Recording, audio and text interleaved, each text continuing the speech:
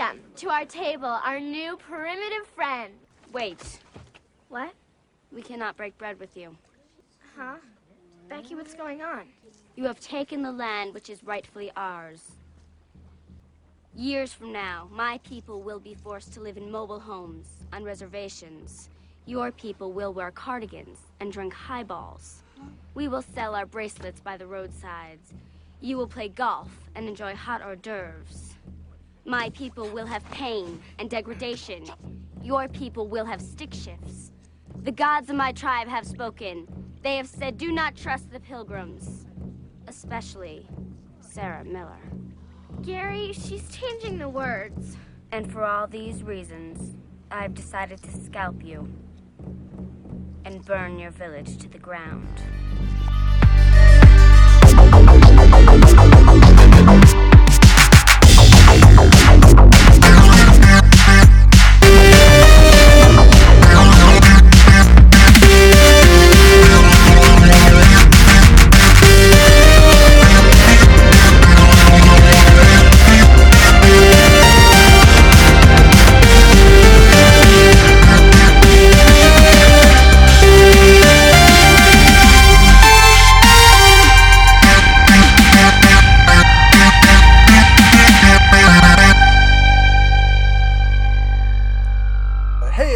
Welcome to Mex Flintayo, number 4, I think. We're at number 4. This is like a full month of this now.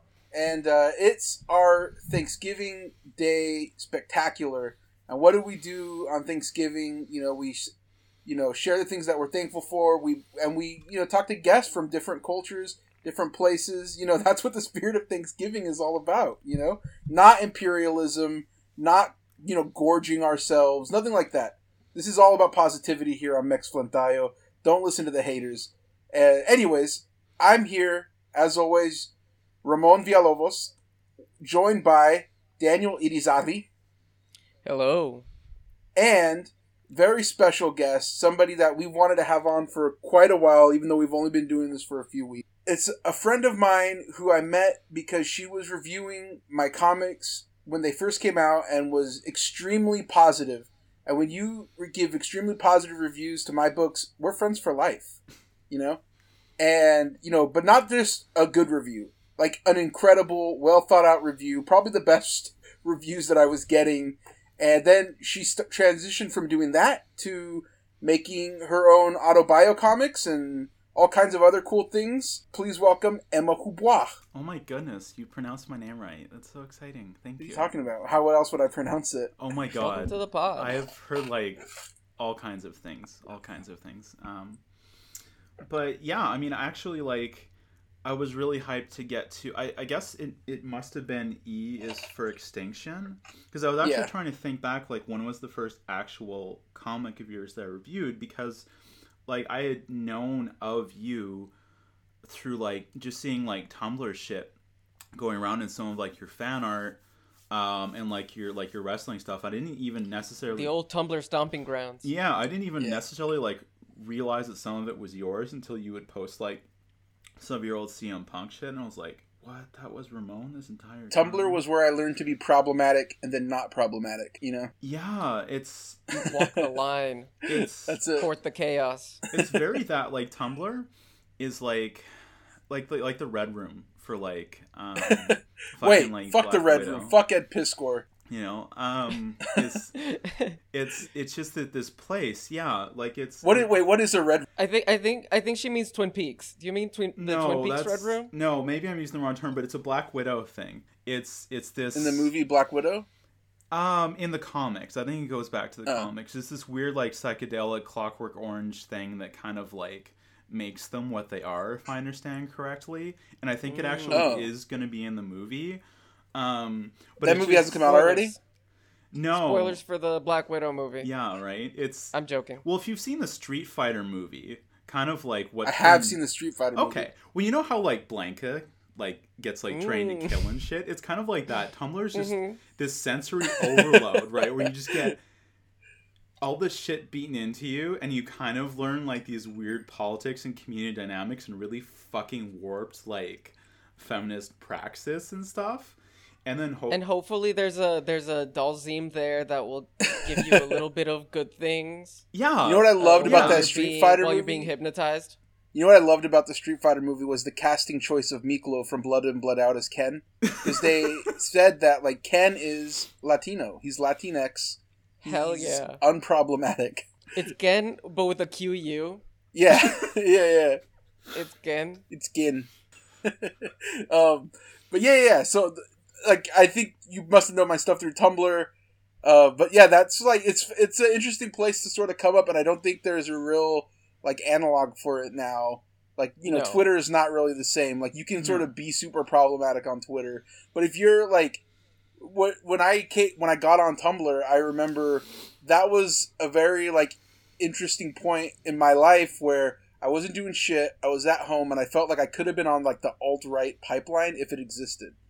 And instead, it was just, like, you know, like you said, the opposite, where it was just, like, nothing but hardcore sort of, like, feminist, you know, like, anti-racial, like, we're gonna kill homophobia and transphobia and all that shit. And, like, so I just read that, I'm like, oh, okay. You know, like, my mind was mush. I just wanted to draw cool and get notes. That's all. Notes. Living for the notes. That's it. Yeah, that totally makes sense. I mean, it's really funny because, like, I came to Tumblr from Gaia. Gaia was, like, my big hangout, and there was, like... Gaia Online, is that... Yeah, and there was 12 people who talked about American comics on there, because obviously it was, like, an anime zone, so, like, it was tight-knit, but also, like, very combative. And, like, that's, like, when I was, you know, kind of coming into my own of being, like, trans and stuff, and, like, that was, like, a tough space to try to do that in, even though, like, you know, we were all, like, doing superhero role plays, but it's just kind of, like, people still had, like, bonkers ideas. It's like we were all, like, pretending to play, like, superheroes of genders that were different than our own, and it's like, yeah, they couldn't make the leap and stuff. And this was, like, more of, like, for most American comics fans, this was sort of like in the live journal fandom days, so things weren't really, like, polarized politically or organized around feminism or things like that yet. Yeah. And so, like, I was kind of, like, nearing the end of my time in that kind of space. And so I kind of went into Tumblr and was, like, finding all that type of stuff you're talking about. And I was like, I don't need to get involved in this shit. I'm just going to listen. I'm just going to sit back and listen and absorb, right? And I, like, came back radicalized as fuck, starting fights everywhere. And it was just, like... I don't like, it was probably an arc that anybody who knew me at the time was like, yeah, this makes sense that she's just going to come back, like, swinging with this, like, fully radicalized point of view.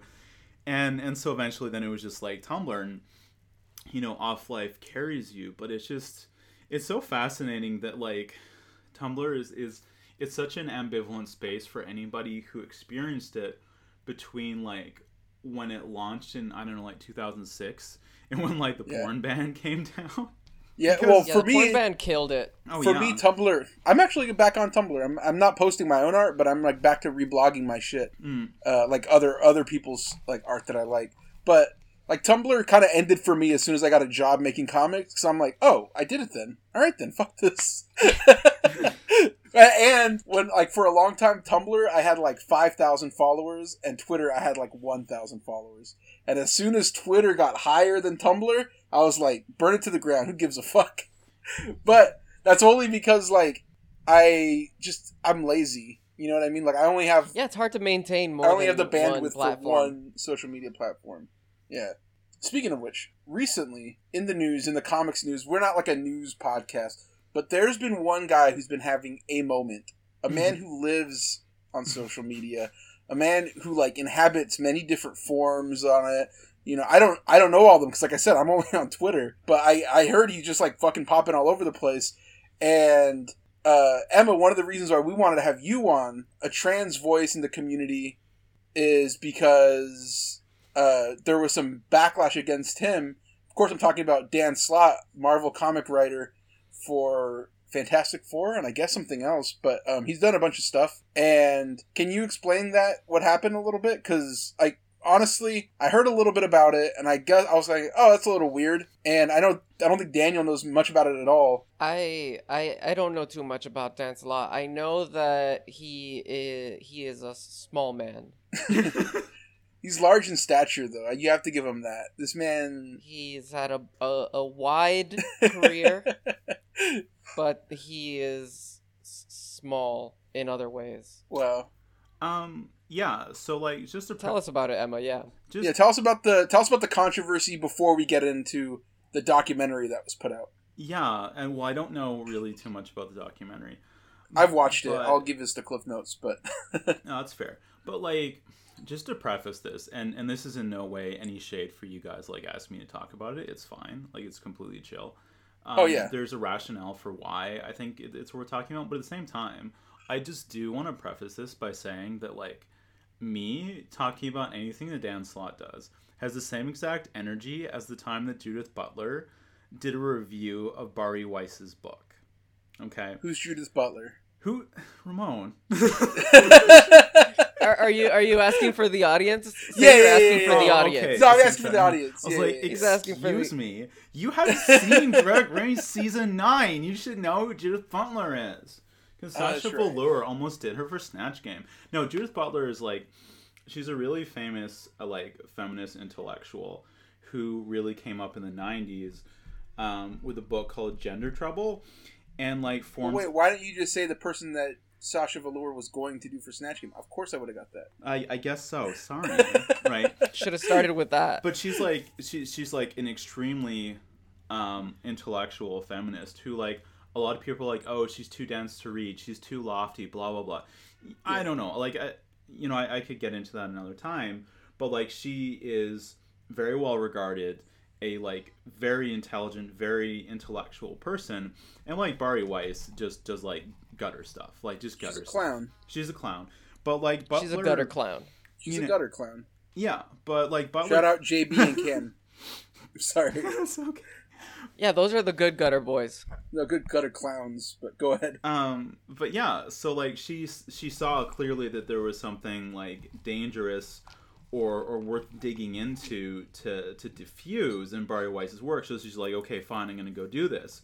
But it was just so just leagues, fathoms beneath her. And like, right. I don't mean to say this in terms because there are like other critics who are like trans and other and like not cis who like dig into Slott stuff.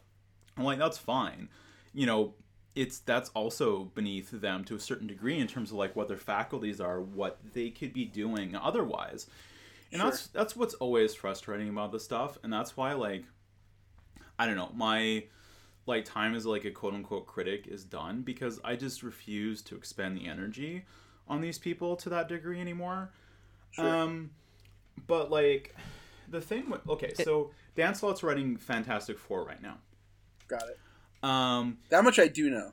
And oh my god, is it forgettable. I read this in like almost this entire issue, and it's just kind of like you wouldn't pay attention to it otherwise, right? I mean, you know, like Valeria Richards, like she goes to this portal to visit some dude she had a crush on, and he's like, hi, in my place I'm polyamorous, I have many lovers and you will be one of them too. And then she comes back crying, oh no, boys are bad, boys suck. And I'm just like, I'm just thinking back to like when Matt Fraction was writing this character, or like when Jonathan Hickman was, and like she was Dr. Doom's protege, and Slott really reduced her down to this one note. And I was like, so this is what it felt like when Stan Lee was writing Sue Storm in the 60s, right? And so it's just like, this stuff is just, I don't even know why Marvel publishes comics like this. Like, they're just, it's costing them money. And like, do people read this? What is the story of that issue though? Like, I don't even know, Ramon. Like, because there's like just like continuity comics where it's just like, kind of, okay, yeah. There's like is there an arc? Is there an arc to what Dan Slott has been trying to do with the Fantastic Four here? Like, one of his defenses online was that he was setting up a story, and that this was just a part of. But I have the Franklin Richards thing, which is the meat of this, is like a plot bunny for future stuff. Like, it is a lead-in to something. But there's like 4 different things going on, and none of them are very compelling. and they don't really interact well, I don't think. So it's kind of tough because I just read this one issue. But I guess there was some lead in from a previous comic that was not written by Dan Slott. That like, and honestly, I don't think Dan Slott came up with this idea on his own. And I don't know, but it seems to me like somebody in editorial was like, so we have this whole Krakoa situation with like this breakaway society with the mutants. So we have to account for where all of them fall in with the Krakoan status quo.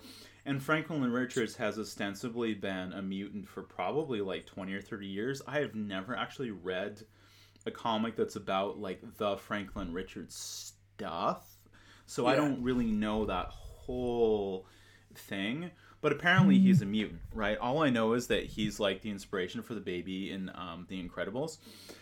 But like, so I think that's what happened. They were like, we need to figure out where someone needs to come down and sort out where Franklin Richards sits in the Krakoan situation. Is he in? Is he out? Everybody has to be. So it sets up this like, he has this psychic interaction with Professor X, which is like, you know, like the creepy big helmet version in the like spandex suit that Hickman's been doing since House of X started. Okay. And like, so Franklin, I guess, has not been able to access his mutant powers for a while. I don't know where that started. But see, so he goes to Professor X to help him with it. Professor X is like, well, so what we figured out is that you can't use your mutant powers because you're not actually a mutant. And he says what we figured out was that the whole thing is that you felt different and alienated, and you needed something to like make you feel better. So you subconsciously altered your own DNA to give yourself the X gene, which has since reverted back. And then Xavier says, so we want nothing to do with you. Bye. And that's the entire thing. It's one page. It's 4 dialogue bubbles. And it's like, so I can see a world where it's like, we need to sort this out. Have Slott do it. And he'll do it. You know, so I don't think that there was any like malice planned here. But it just, it doesn't work for so many ways. And it just blows up in too many bad directions if you think about it for longer than 30 seconds. Like, do you know why Franklin Richards has become like a character that trans people relate to? Like, is it? No, not that I know of. I mean, we are very powerful and we do warp reality, but like, you know what I mean? But no, it doesn't really have anything to do with a specific attachment to the character, at least not from like my analysis of it. And I've never heard of a trans reading of Franklin Richards before. Sure. Not to say there isn't one out there. Who knows? You can make a case for anything you want. It's chill. But like, more to the point, and here's the thing. Before I get into why it becomes an issue for trans readers, or really any queer readers altogether, because I have heard like cis bisexual people, you know, feeling a certain kind of way about this, and just kind of that exclusionary drop from Professor X. But like, so people are like, why are you making it about trans stuff? Why are you making it about queer stuff? And the thing is that like Marvel fired the first shot on this. Right. Like, I can't remember who actually wrote it because I thought it was Claremont, but maybe it isn't. But like, you go back to the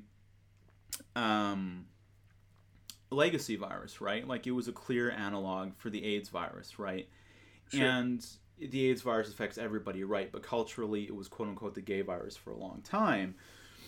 And so that was a big turning point where it was like, the focus of the quote-unquote mutant metaphor is LBGT stuff, right? Like, it just is from now on. Mm-hmm. And why was that? Because I think it was like a clunkier metaphor first for like being like African American during the civil rights. Yeah, it did transition from racism to LGBTQ plus. I mean, partially I think analogies. because LGBTQIA plus, you know, that readership in the 70s was like, you know, they were so big. You know what I mean? Like, there was a lot of those people reading like that and Legion of Superheroes, and that they're like, you know, the companies are like, well, fuck it. Like, have Dave Cockrum draw some cool shit then, you know? Like, I don't think... like you said, Marvel fired the first shot. Yeah. Marvel has been saying these people are the marginalized community of this universe since the inception of the X-Men. No. Like... I do want to push back on that a little bit, just because of, like, you know, the history of self-mythologizing of, like, Stan Lee. Like, you know, R.I.P., no offense, you know, like, the dude did some good shit. So I don't want to be one of those, like, pure Stan Lee haters, you know, Jack Kirby lionizers, right? Like, there is some nuance to explore. There's a, you know, a decent amount of value to the things that Stan Lee's done. But, like, if you go back and like, I have the Essential X-Men, the first one, you go back and, like, there is no oppression metaphor going on here. They're just, like, cool. You don't think so? No. People don't like in the original ones? No. No. I agree with you, Emma. Okay. It's more of, like, a teen culture, right? It's more of, like, a hip teen culture.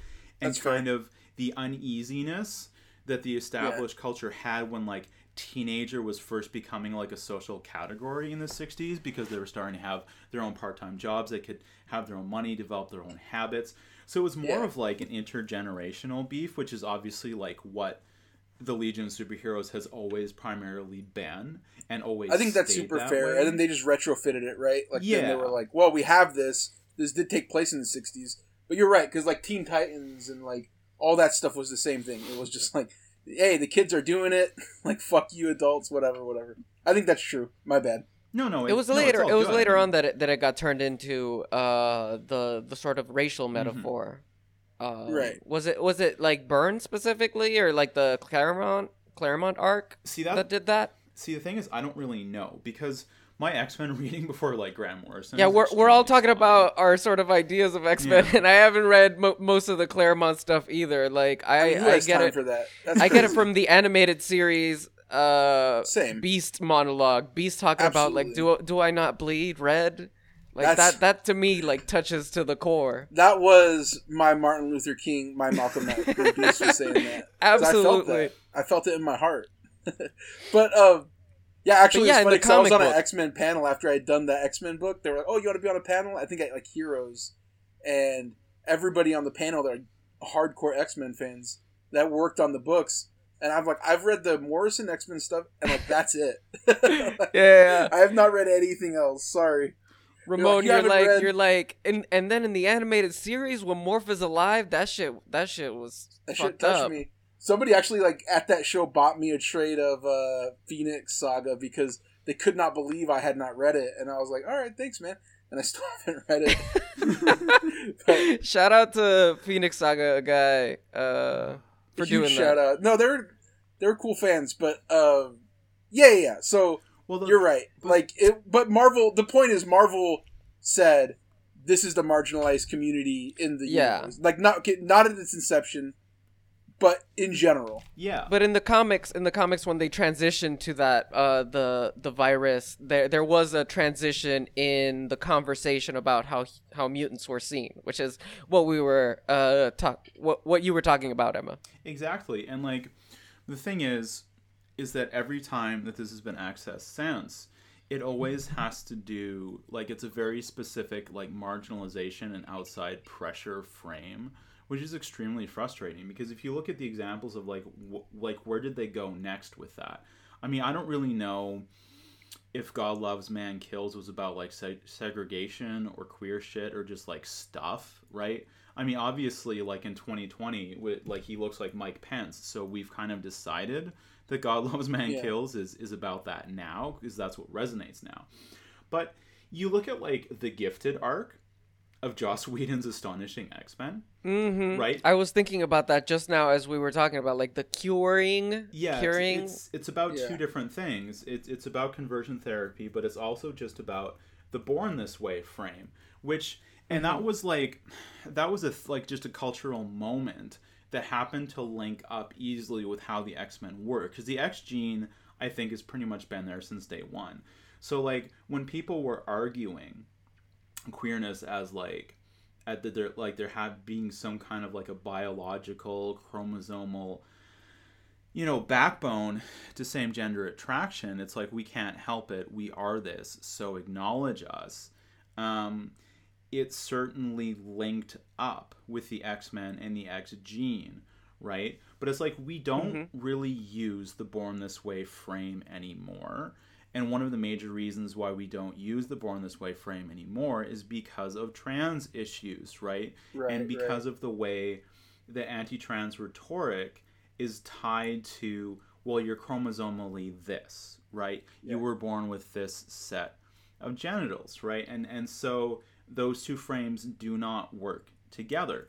So then we get back to a part where, like, mutants as a queer metaphor are just, like, is just always going to be fundamentally unsettled and janky, because you have this concept of this chromosomal designation that does not jive with the community, with the present understanding that the community is pointing to. And so it's kind of like, well, okay, so what does that mean for Franklin Richards? Where do we get into conversations about validity in the community? And I wrote about this a lot when, like, Maneaters came out. And, like, this is what I mean about just stuff being like, we shouldn't have to talk about this. We shouldn't have to bring it up. People should do the research and just, you know. So it's why I don't, like, do this stuff anymore, because it just sucks coming in and being, like, a janitor for, like, cisgender bullshit, right? Yeah, sorry about that. No, it's chill. It's chill. It's not your fault. Yeah.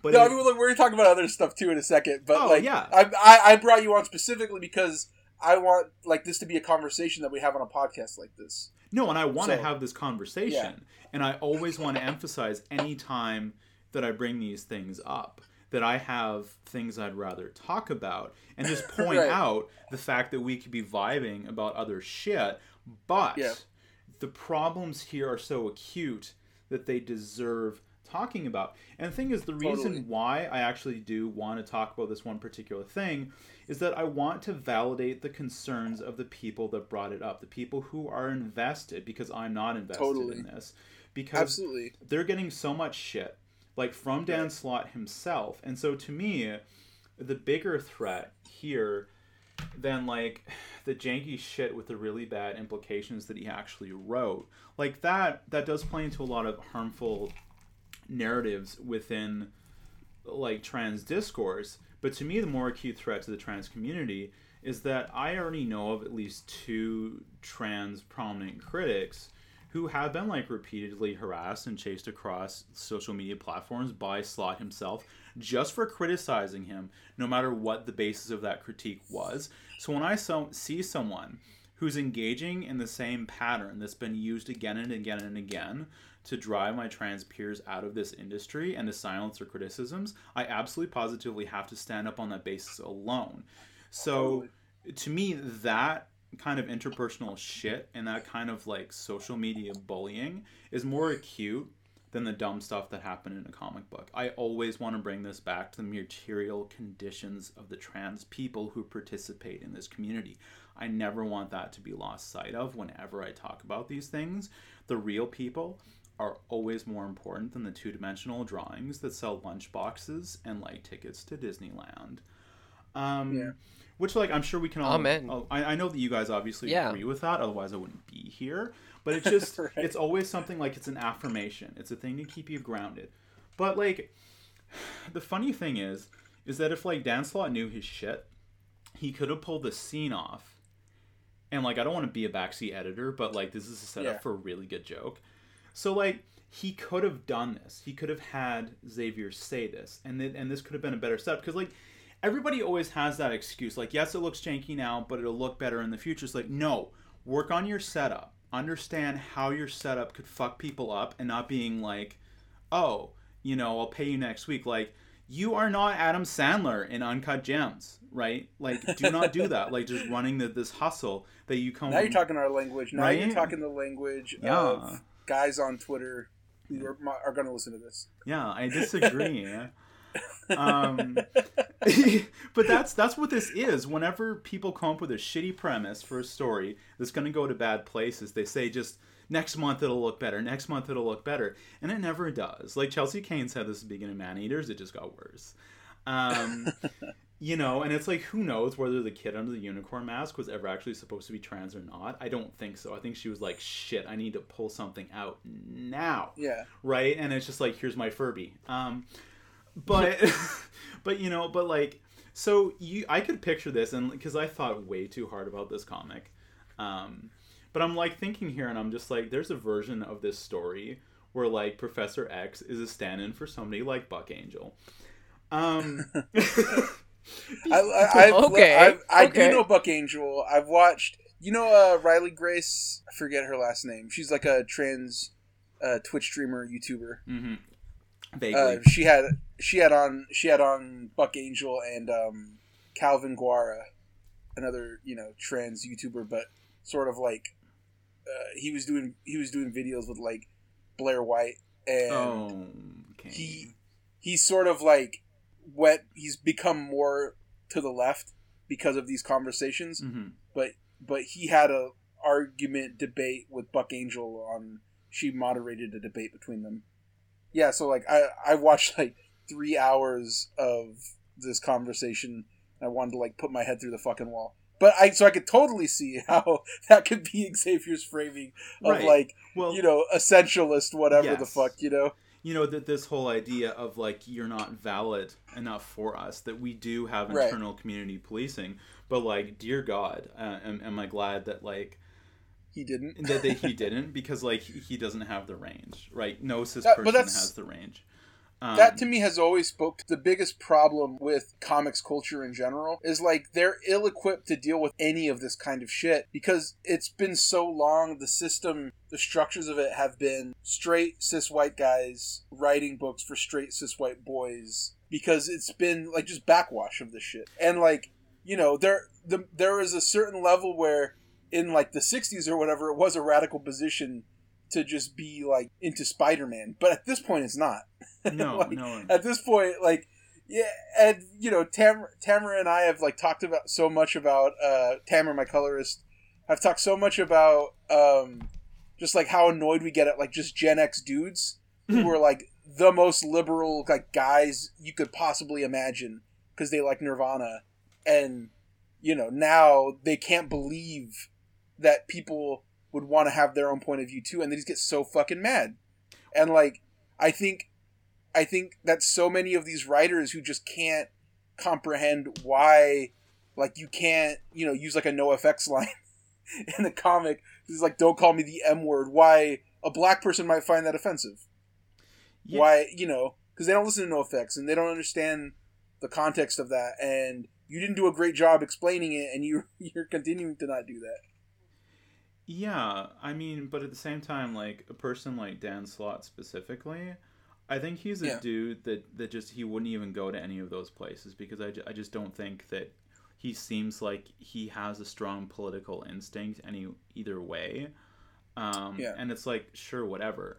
But I definitely know what you mean. But like, so there's phrases that get thrown around, especially these days on social media, like trans trender has been going around for a bit, but it's just this idea that people might assert themselves as trans just like for clout, that because it's cool, because it's going to get them somewhere. And that's ridiculous. And like, that's a thing that's been going on for a very long time. Because like, if you've seen like Velvet Goldmine, like the movie with like Christian Bale and like, I think maybe Ewan McGregor is in it. Ewan McGregor's in it, Christian Bale's in it, and Tony Rhys Collette. Davis, I think. Yeah. Is the other guy? But it's the Bowie Iggy Pop. Bowie Iggy Pop, yeah. I was going to say Lou Reed, but he's not in that one. No, but it's that era, and it's just sort of this idea of... And like, the movie's okay. It doesn't necessarily assert this, but it's just sort of this idea that there was a time when it was cool to jump on, like, if you were a cisgender man, to be more feminine and to play at being gay or bisexual, and that it would help your career or something like this, right? That it wasn't a genuine expression of queerness, right? And then you kind of see this coming in through like the 90s when like certain parts of the gay community were having like a little bit of a moment, or like, oh, you're just pretending, and you've had that era for like bisexual women for a really long time, right? And like Katy Perry certainly didn't help things with that one particular song of hers. So TATU, big moment. Yeah, I mean, God, like that would have to be a whole other conversation because legendary moment. Because like they were actually very positively formative to me, even though like the way that whole thing was pulled off was bad. But that's as a teenage boy, it was like I remember other guys who was like, "Oh fuck, it's happening." It's like it's fine. So that's one side of it, and that just moves around the entire acronym. Because if you went to the wrong place on Tumblr, people would say the same shit about like asexual people.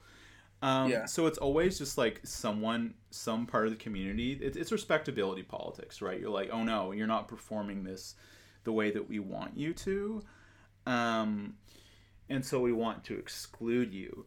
And the other side of what he's getting into, particularly because it involves the X gene, is this like, it's a conspiracy theory. Don't call it anything else but a conspiracy theory, because it's like QAnon. It's called rapid onset gender dysphoria. And it sounds scientific, but it's not. And it's been debunked.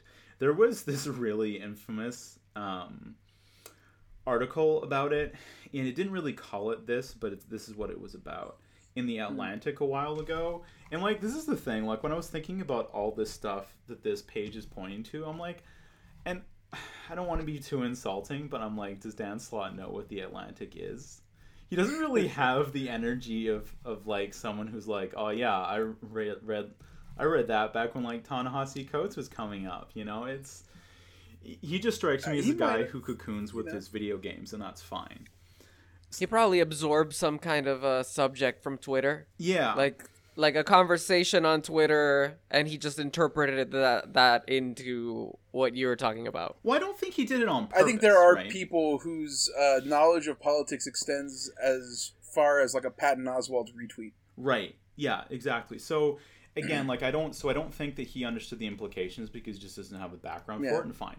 But it's like when you're working in the sphere of the X-Men, Marvel should have an editorial frame that's like, okay, how are we handling this shit? Somebody editorially should be there to have like those guardrails to say like, okay, this is going out of bounds. This could go to bad places.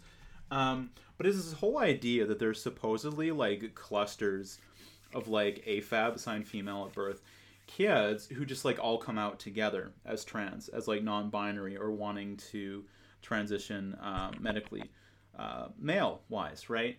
And that they're only doing it through like, you know, peer pressure, social pressure. And so like, I love the idea, I don't want to cut you off, but I love the idea that could be contributed to like people being pressured and not like them finding places to feel accepted enough to do that culturally. You know what I mean? Like, it's not that actually for a lot of us, you know, we just like our understanding of these issues and are able to like, you know, cope with the fact that people are not going to have our same experiences, and like that's fine. But there's a lot, you know, it has to be that people are being tricked, right? Not that there are more accepting people in the world of that shit. And no, that's exactly correct. And you know, like I do love it to see like cis people grasp it and interpret it exactly like that, you know, because it means like that's just less work that I have to do. And that's the thing, because it's always like the assumption is always that we've always known how many trans people are around in a given moment, and if like Christine Jorgensen was the only one that anybody knew about in the 70s, that like there were no other trans people other than Christine Jorgensen, because it like and it's just it's that iceberg. There's always under the surface all of the people who never came out, who never asserted themselves, blah blah blah, right? And it's like, so we're seeing more above the iceberg now because the social conditions are more correct. Or more like accepting, like it's easier, right? There's more institutional backing, there's more cultural visibility, because like, you know, there's the whole like Grant Morrison interview that came out like just the other day, where, you know, he was basically saying like, yeah, I'm more or less non-binary, and like anybody who's been paying attention to his work very closely for the last 30 years are like, yeah. I mean, it's kind of funny. It made perfect sense when I read it. Yeah, it's like you can make the joke that it's like the biggest commitment to a bit ever, because like the broad thrust of like the big thematic structure of all of his work is that you have these two polar binary opposites that like synthesize into, you know, some new thing that moves forward. So you don't even necessarily have to go to like Rebus and like Doom Patrol to say, haha, this specific thing. It's like, no, there's all of these things, and you know, he was somebody who was exposed to like Genesis like Porridge and like all of that stuff. His X-Men was incredibly like queer and progressive compared to like the later Joss Whedon stuff. It was much more open-minded, much more about how being a mutant meant you could finally overcome these binaries to become something else. But also, one of the things I love about Morrison in general is it's always been like extremely sympathetic in ways that a lot of other like comic books, especially about superheroes, are not. You know. Mm-hmm. Well, the U-Men is such a big like thing that nobody else was grasping. So like, it is kind of one of those external threat elements that like you kind of always see with like when they do want to talk about like gay shit or whatever with the X-Men, because like no one was really talking about cultural misappropriation in that way when the U-Men came out. And the U-Men is a little bit less about appropriation of like queer community identity than it is actually about colonialism and race. So Morrison was playing with a lot of things at once there. But the U-Men are... But I think Morrison is a guy who understands that stuff, and that's a key difference. He's a guy who internalizes a lot of that stuff, and I think can do that. You know what I mean? Yeah. And it's not to say he hasn't had slip-ups. He has, Oh, you know? for sure. I remember one time I made a mistake of saying that, you know, Lord Fanny in Invisibles was like positive trans representation just because it was representation at all, and no, I was wrong.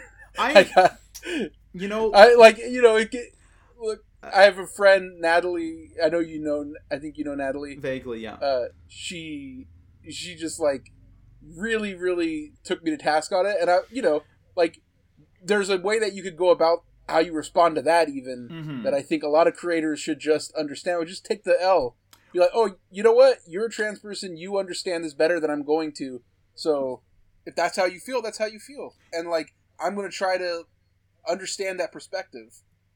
Yeah, I mean, and like Lord Fanny in particular, like that's always going to be a supercharged thing, because like on the one hand, and I always forget this until I actually go back and read the pages, there are like, you know, like slurs and derogatory terms that are just like the name of the arc, and it's like I've read the interviews about like Phil Jimenez trying to explain the ways that he was drawing like Fanny to look trans, and the language is fucking crazy. But he was talking in 1996. We did not have the framework for that stuff now, right? And like Phil Jimenez is like a fucking like legend and queer elder in comics, and like Phil Jimenez is about to come on the show. Oh my god, yeah! We've already talked to him about it. He's coming on, like I think I want to be ready as like interviewers, honestly, because like before, I like that I can work this out. For that. I like working this out with friends, but I told him like, listen, Phil, as soon as we're ready, I want to have you on the show, because I fully agree that he's like a legend, as you know, like you said, as like a queer creator and as a Latino creator, which is like, you know, he's a guy who was doing all the biggest shit that I read, you know, or like my favorite stuff, like New X-Men, Invisibles, you know, all that shit. So my sister, we love Phil Jimenez, but sorry, I didn't mean to. No, it's all good. Like my sister had like a cutout from the newspaper. There was this big like article that was like gay artist draws Wonder Woman, and like I wasn't reading superhero comics back then, but she just saw this cool Wonder Woman drawing, so she like cut it out and like just taped it to her mirror. She didn't give a shit about superhero comics. She just saw this, like, you know, because she had the muscles and stuff. Like Jimenez's Wonder Woman is just like instantly recognizable, and so she had this for years. And when I started seeing his art and like New X-Men and stuff, when I like got into that shit, I was like, wait, is this like the dude that drew the thing on my sister's mirror when she was a kid? and it's wild. Yeah, and I think there is a point to be made about specific, like a history of like Latinx like artists and writers shaping Wonder Woman and what she looks like and how we see her, right? Right, because she's Mexican. Yeah, and no, but like I really think, you know, like, because one time you said that and I actually stopped and thought about it, and I was like, all of the iconic Wonder Woman artists that I could point to going back so many years were, I mean, there's other, you know, but I mean, Linda Carter is Mexican as well. There's like a whole thing. I always fucking forget that. But yeah, so it is super important, like, to look at those things and see those genealogies. But like at the same time with like Lord Fanny, and I understand like there is a lot of deep stuff that people don't like in there, and like I share a lot of those concerns. But it's like you also need to be able to like embrace and love things that could be problematic. Like I just listened to an interview about the Al Pacino movie Cruising, but like I watched that with Tamara recently. You know what? I love that movie for what it is. Yeah, and it's problematic. Yeah, but it's sick. I mean, like it's a problematic movie that is sick. But after we watched it, I watched a bunch of like people protesting in San Francisco at the time, and it's just like it's interesting. It's an interesting movie. But what were you gonna say? But like at the same time, I like the comic that I'm writing and drawing right now is directly based on Fanny's initiation arc in The Invisibles, and it is called like She-Male or something as like a pun on shaman, and I'm there like replicating the panels, like some of the panels directly that like Jill Thompson did, and I've like my character who's me in the comic is wearing this Machino hat that's supposed to say Machino in gold letters, but I'm switching it to the different Invisibles artists as the whole thing goes on. But it's just like it impacted me a lot, especially because like dealing with magic and things in comics, it's always so trans exclusionary and so like gender like reinforcing the gender binary, especially when you get something as fucked as the Sandman, right? Or you have this like turf goddess basically, and people make their excuses, but it's like this girl only found acceptance in death. So I've always loved the like, because Fanny decided her gender, right? Like they gave her the two things. It's this like fucking lone wolf and cub moment, right? Like take the ball, take the sword, because there's the fight between the grandma and like the father or whatever, and like she sees the dress, and it's like I didn't really understand how to frame it at the time because I first read The Invisibles in like 2005. But going back, it was the first expression of gender euphoria and affirmation that I have ever seen. So yeah, like roses can actually rise out of mud, right? And so like obviously like I'm sure whatever Natalie's critiques are like completely valid, and like yeah, there's like bad shit in there. No question. But it's like also I'm gonna take it and like live for myself through it because I just fucking love it.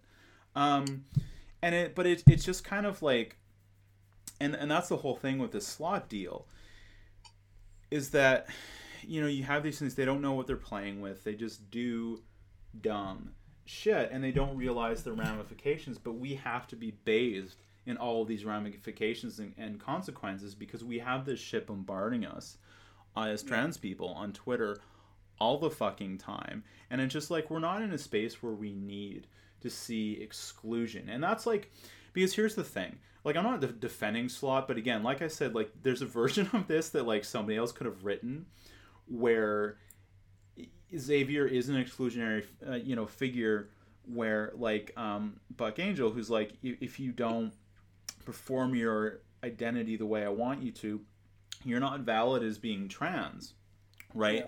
But so the thing is that like I think it's consistent with how Jonathan Hickman is writing Xavier. I think Slott did right by Hickman, and so that's just my fundamental argument against the Krakoa era. I don't like the Krakoa era because it's like, you know what, I've read Dune and I've read Joe Casey's Wildcats run, so like because comics, like so much of like what, or maybe not so much Joe Casey's Wildcats, but like just the authority, right? Because the thing is, so much of like comics, they expect like a 10-year washout rate, that you're going to read superhero for comics for like 10 years and then fuck off. Because I still remember when Fabian Nicieza did this in Cable and Deadpool, and like Cable had his own little breakaway society, and like they sent the Silver Surfer in to fuck him up and to break the whole thing. I think I got a tweet off where I was just like, yeah, it's funny how every like, I don't know, 4 or 5 years, like an X-Men writer comes in and is like, what if they were like just Nazis who had their own place to live? And then it's like, oh, and then the story is always that the Nazis are bad. This is revolutionary. Yeah. Like it's they've been doing that... the X-Men on their own island thing every sort of 6-7 years. It's how Morrison's opens up. Like they have their own thing, and then they get like sliced apart. And Emma Frost is in the school with all those like kids. Remember? Mm-hmm. Like and then afterwards, there's the AVX thing, which is Cyclops doing that again. Yeah, but insane. I love AVX. And now it's Krakoa. For a little while, the X-Men just like, remember when they just moved to San Francisco and all the X-Men went to that island outside of San Francisco? It's just like Utopia. They do it constantly. Yeah, it's wild. And I think that's okay because like Wonder Woman has had an island for a long time, and Black Panther has had a country for a long time. So I think like it's fine to play with different configurations of breakaway societies. But my point is just kind of like how supremacist and exclusionary this vision of it is, because it's like, and it's so stupid to me because it's just like, I've also read The Pearl by John Steinbeck, right? Because the whole thing is like, big shout out, because like the X-Men have found this thing that like gets them a fuckload of money and buys them all of this political power that allows them to get into this position. And there's all of like, Hickman spends like 2 issues coming up with excuses for why the market can't crash them and grab this thing from them, right? Like there's all these excuses about why, and you're just like, so why are you doing this really, really precious thing when you've spent so much time pointing out how this thought experiment could never work and this particular breakaway could never work? So that bugged the hell out of me. And you kind of know how this is going to end because like it's going to end like the Cable Deadpool thing. But to me, it's just so exclusionary and mean-spirited, and like the whole Jerusalem thing is like, that is Bill Willingham bad. Like that's, I'm just like, we don't need that. Like, you know, no, you need to engage better. And it just, and so I was kind of like feeling that Hickman was sort of like 2-dimensional, and then he fell on his face trying to say the Black Lives Matter on Twitter, and I was like, oh, word, okay. What happened with that? I don't remember, but it's just like Hickman really, he always wants to be like lofty and unreadable in everything that he does. Like even when he was in the Love is Love anthology, he published a chart. Like it's a chart. It had a message, but it's a chart. And I was kind of like, haha, that's kind of funny. But like, as so many of the people who got pages in there that probably shouldn't have like shown their asses, I just feel more critical of people who didn't stand up and say something real. So I kind of feel like sometimes Hickman, like, he can write very thrilling stories, but he presents himself in a way that there's like an appearance of substance that isn't really there. So he like, I think he tried to just be too precious about how he wanted to phrase it, and people were like, dude, this isn't it. You should have just like said #BLM and like gone along your way, but he just couldn't do it. So he doesn't have a lot of like robust thinking about this, but like this whole page, it made me think about 2, like, and these may have been simultaneous or like within a year of each other, but like if you go back to when Jason Aaron was writing Wolverine and the X-Men, and he had like I think he had Chris Bachalo for a little bit, he had like Art Adams for a little bit, but the whole Jean Grey Academy, like, they had a fucking Brood kid in the school, right? Like, they had Kid Apocalypse in there. It's like, we're the X-Men, we're Mutant Haven, but, like, we recognize and shelter people who are in, like, fucked up situations. And it's like, we're not going to set this hard boundary that you need. It's not blood and soil. You don't need this one genetic marker to rock with us, right? Like, we have friends and networks. And, like, a lot of Wolverine's stories is he would hook up with a Shi'ar. He would, because like that's the thing. Like Wolverine has friends everywhere. He's a dude that networks, right? And he's a dude that forms bonds. And like when he goes with Quentin Quire to like the space casino, you kind of see stuff like that, right? And it's kind of an underrated side of Wolverine. But then on the flip side, and around the same time, Wolverine is a socialist. He believes in collectivity. Everybody knows that. Yeah, he's like an old school, like weird one. But yeah. Because he's Canadian. Big shout out. He's Mexican too. Yeah. Oh, he's Mexican. Never mind. Oh yeah. Yeah. No man that short, that hairy, that full of rage is not Mexican. So good with knives. Yeah. But at the same time that Jason Aaron was doing that, or not, maybe not exactly the same time, but within that time frame, Matt Fraction was writing a comic called FF. Now, like somebody else, I think it might have been Mark Waid, had the actual Fantastic Four on some weird intergalactic journey, so they were like not in New York. They weren't at Four Freedoms Plaza or whatever, right? So like they had a ringer team come in that Matt Fraction was writing, and it was Ant-Man, the like Scott one, the guy who had like the Ant Girl daughter who fucking died or whatever. She-Hulk, this like pop star girl named Miss Thing, and Medusa.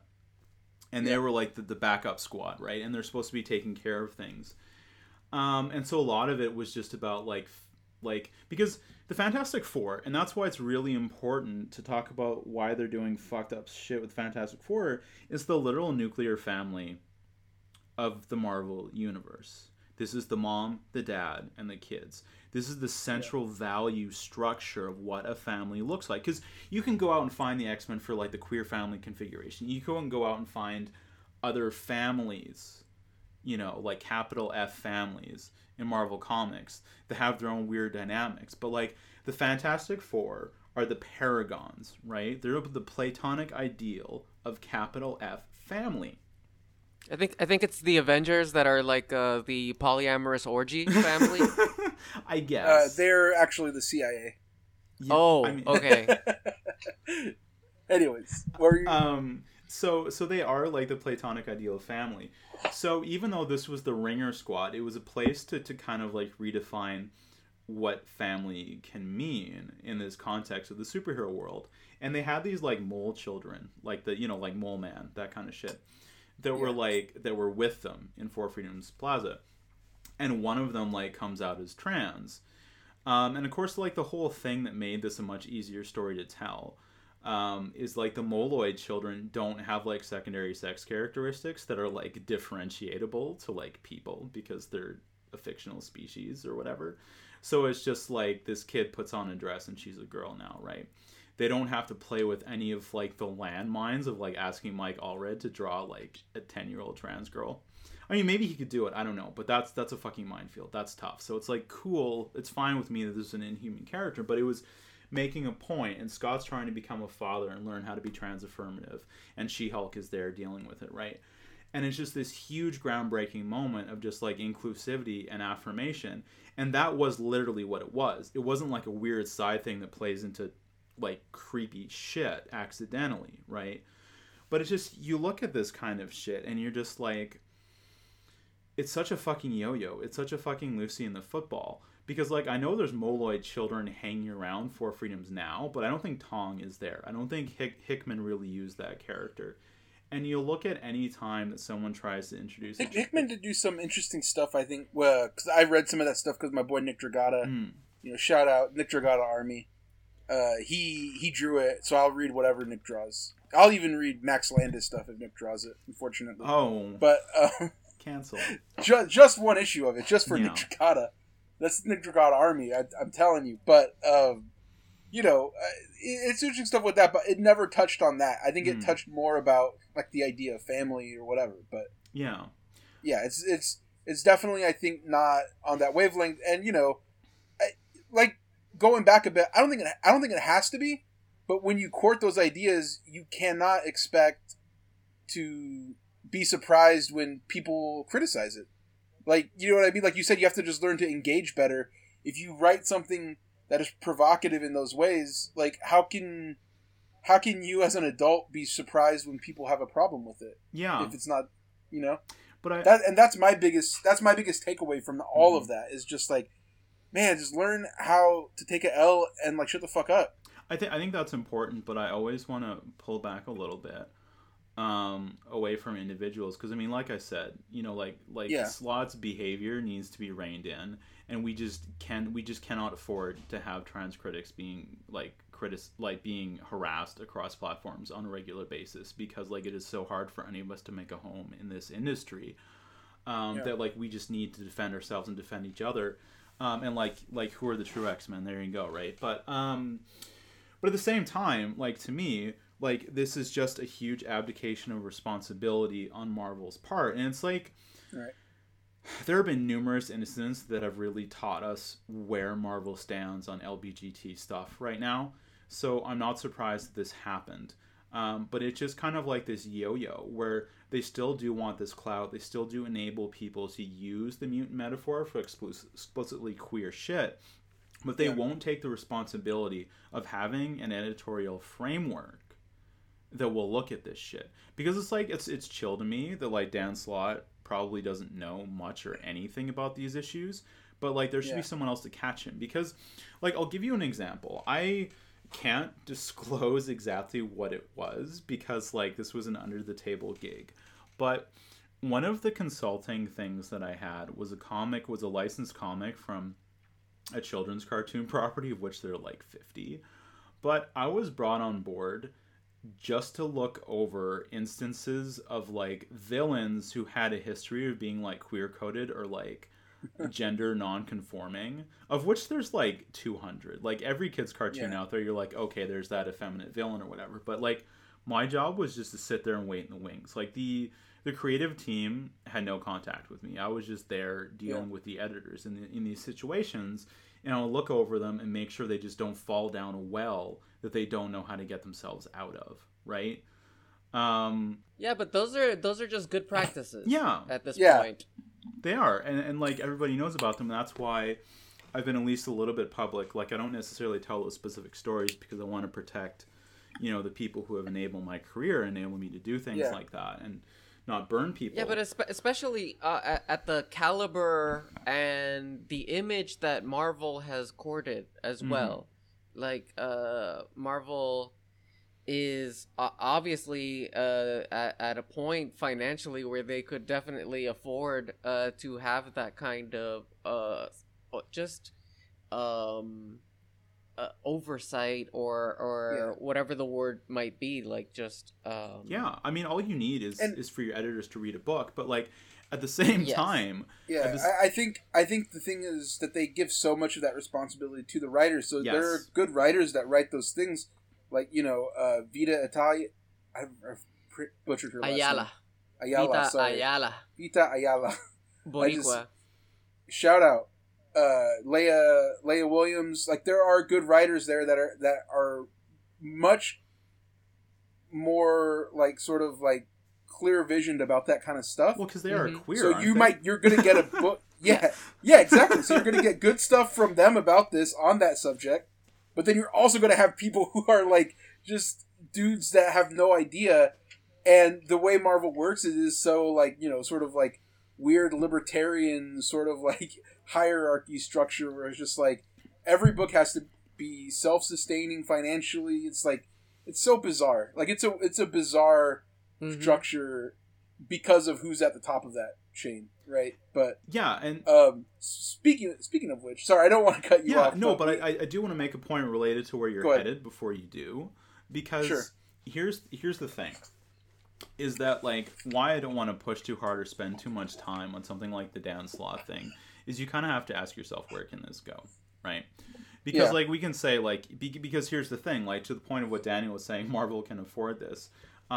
Obviously, like Disney is a shareholder driven business and they don't want to see like a fucking penny spent on those bitches making comics more than they can. It's like shout out to Abigail Disney, like burn it down.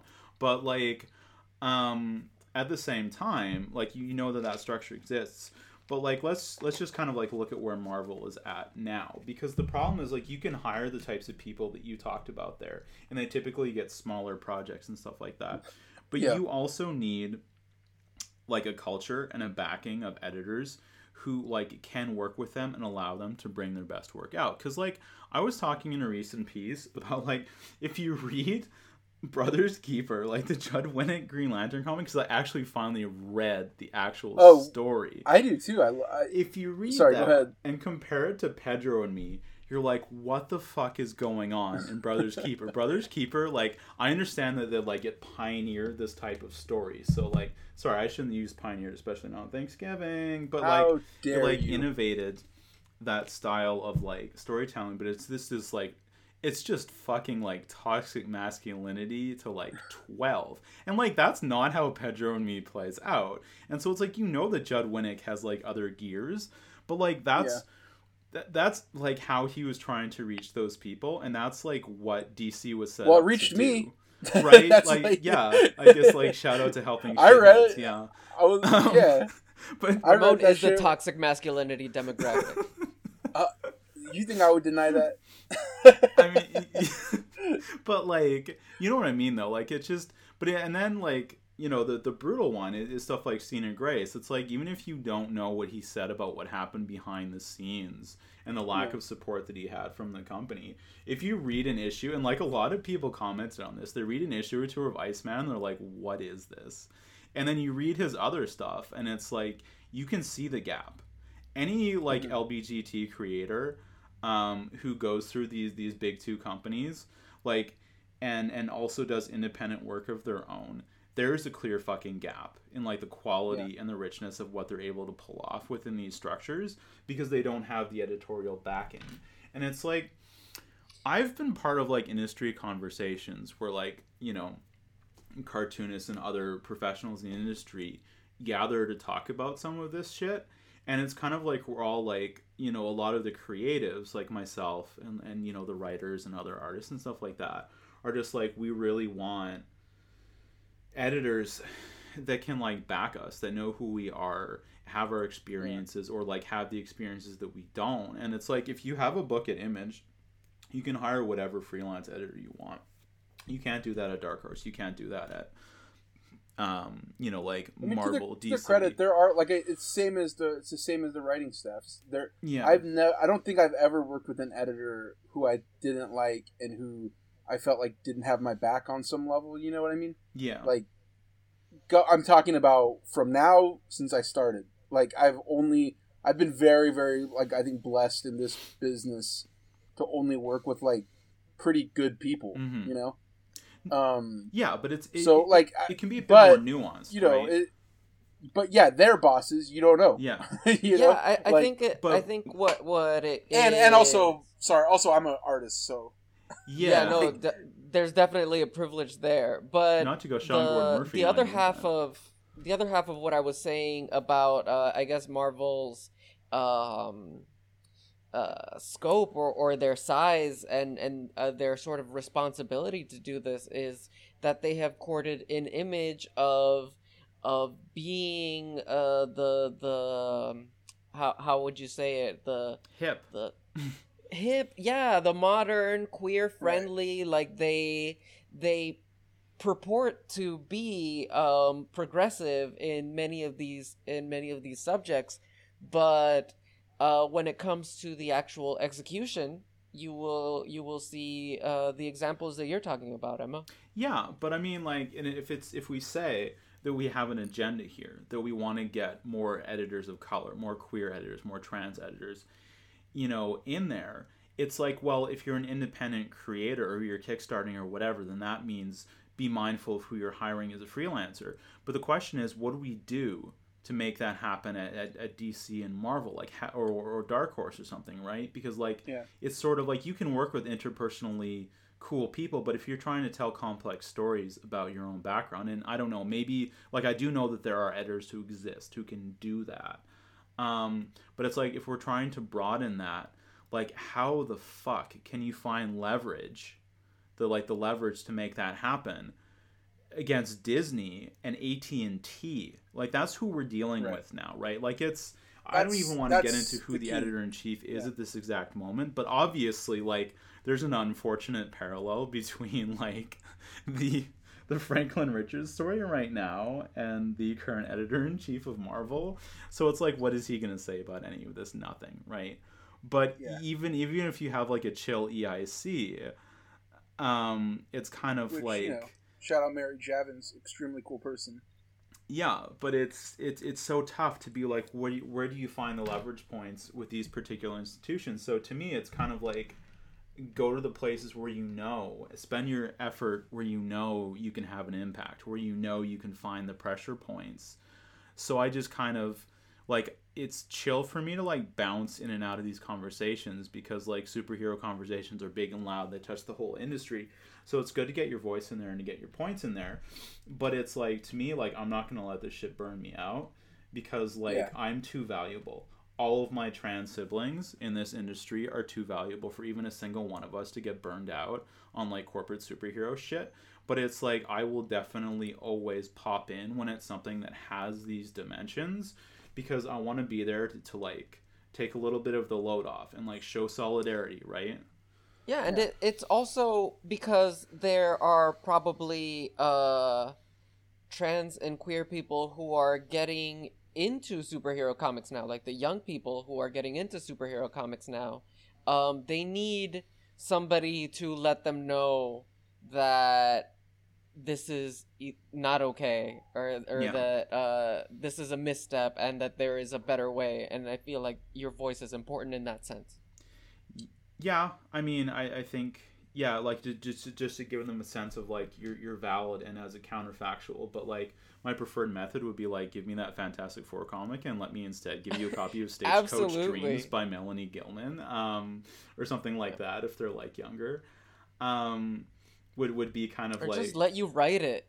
Yeah, well, I mean, I honestly like Marvel. I don't want anything to do with Marvel. I don't want to work with Marvel at any stage, because I don't know, I feel like I would be extremely vulnerable to a situation like what Scene and Grace went into, and I just exposing myself to that, it's just like, here's the thing, like, are there Marvel characters that I would kill at? Yes, but I kind of like don't see the risk reward to it of like trying to push stuff through, and it's like if I did write stuff for them, I wouldn't be pushing like the same kind of agendas I do in my comics. So it's like, to me, it's like I would rather just like if I want to draw Jean Grey sucking Emma Frost's cock, I can do that myself. Like, I don't need Marvel to do that. I don't need the affirmation of it.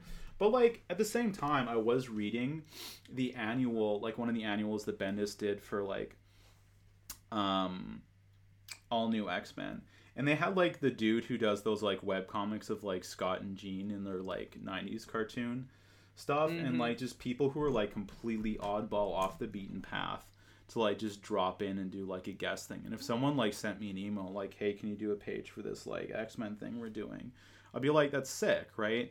And it's like the whole thing with like Jay Deaton like writing that Cyclops one shot was like really fucking dope, because this is a dude who like he, I mean, number one, like has had to stand like almost alone in terms of like visible trans men in this industry for too long, because like they're around, like there are trans dudes around, but there's been like huge failures of like feminist organizing to like properly acknowledge and uplift trans men and non-binary people in this industry for a long time, and some people are working to correct that. So a lot of people were invisibilized that shouldn't have been on that end. But also like he's a dude who like basically mapped that, like stole that character from Marvel, right? There are like whole swaths of people that like to him Cyclops, like Cyclops and him are like interchangeable in that sense, because he just has this intimate connection to the character and can articulate so much about the character that like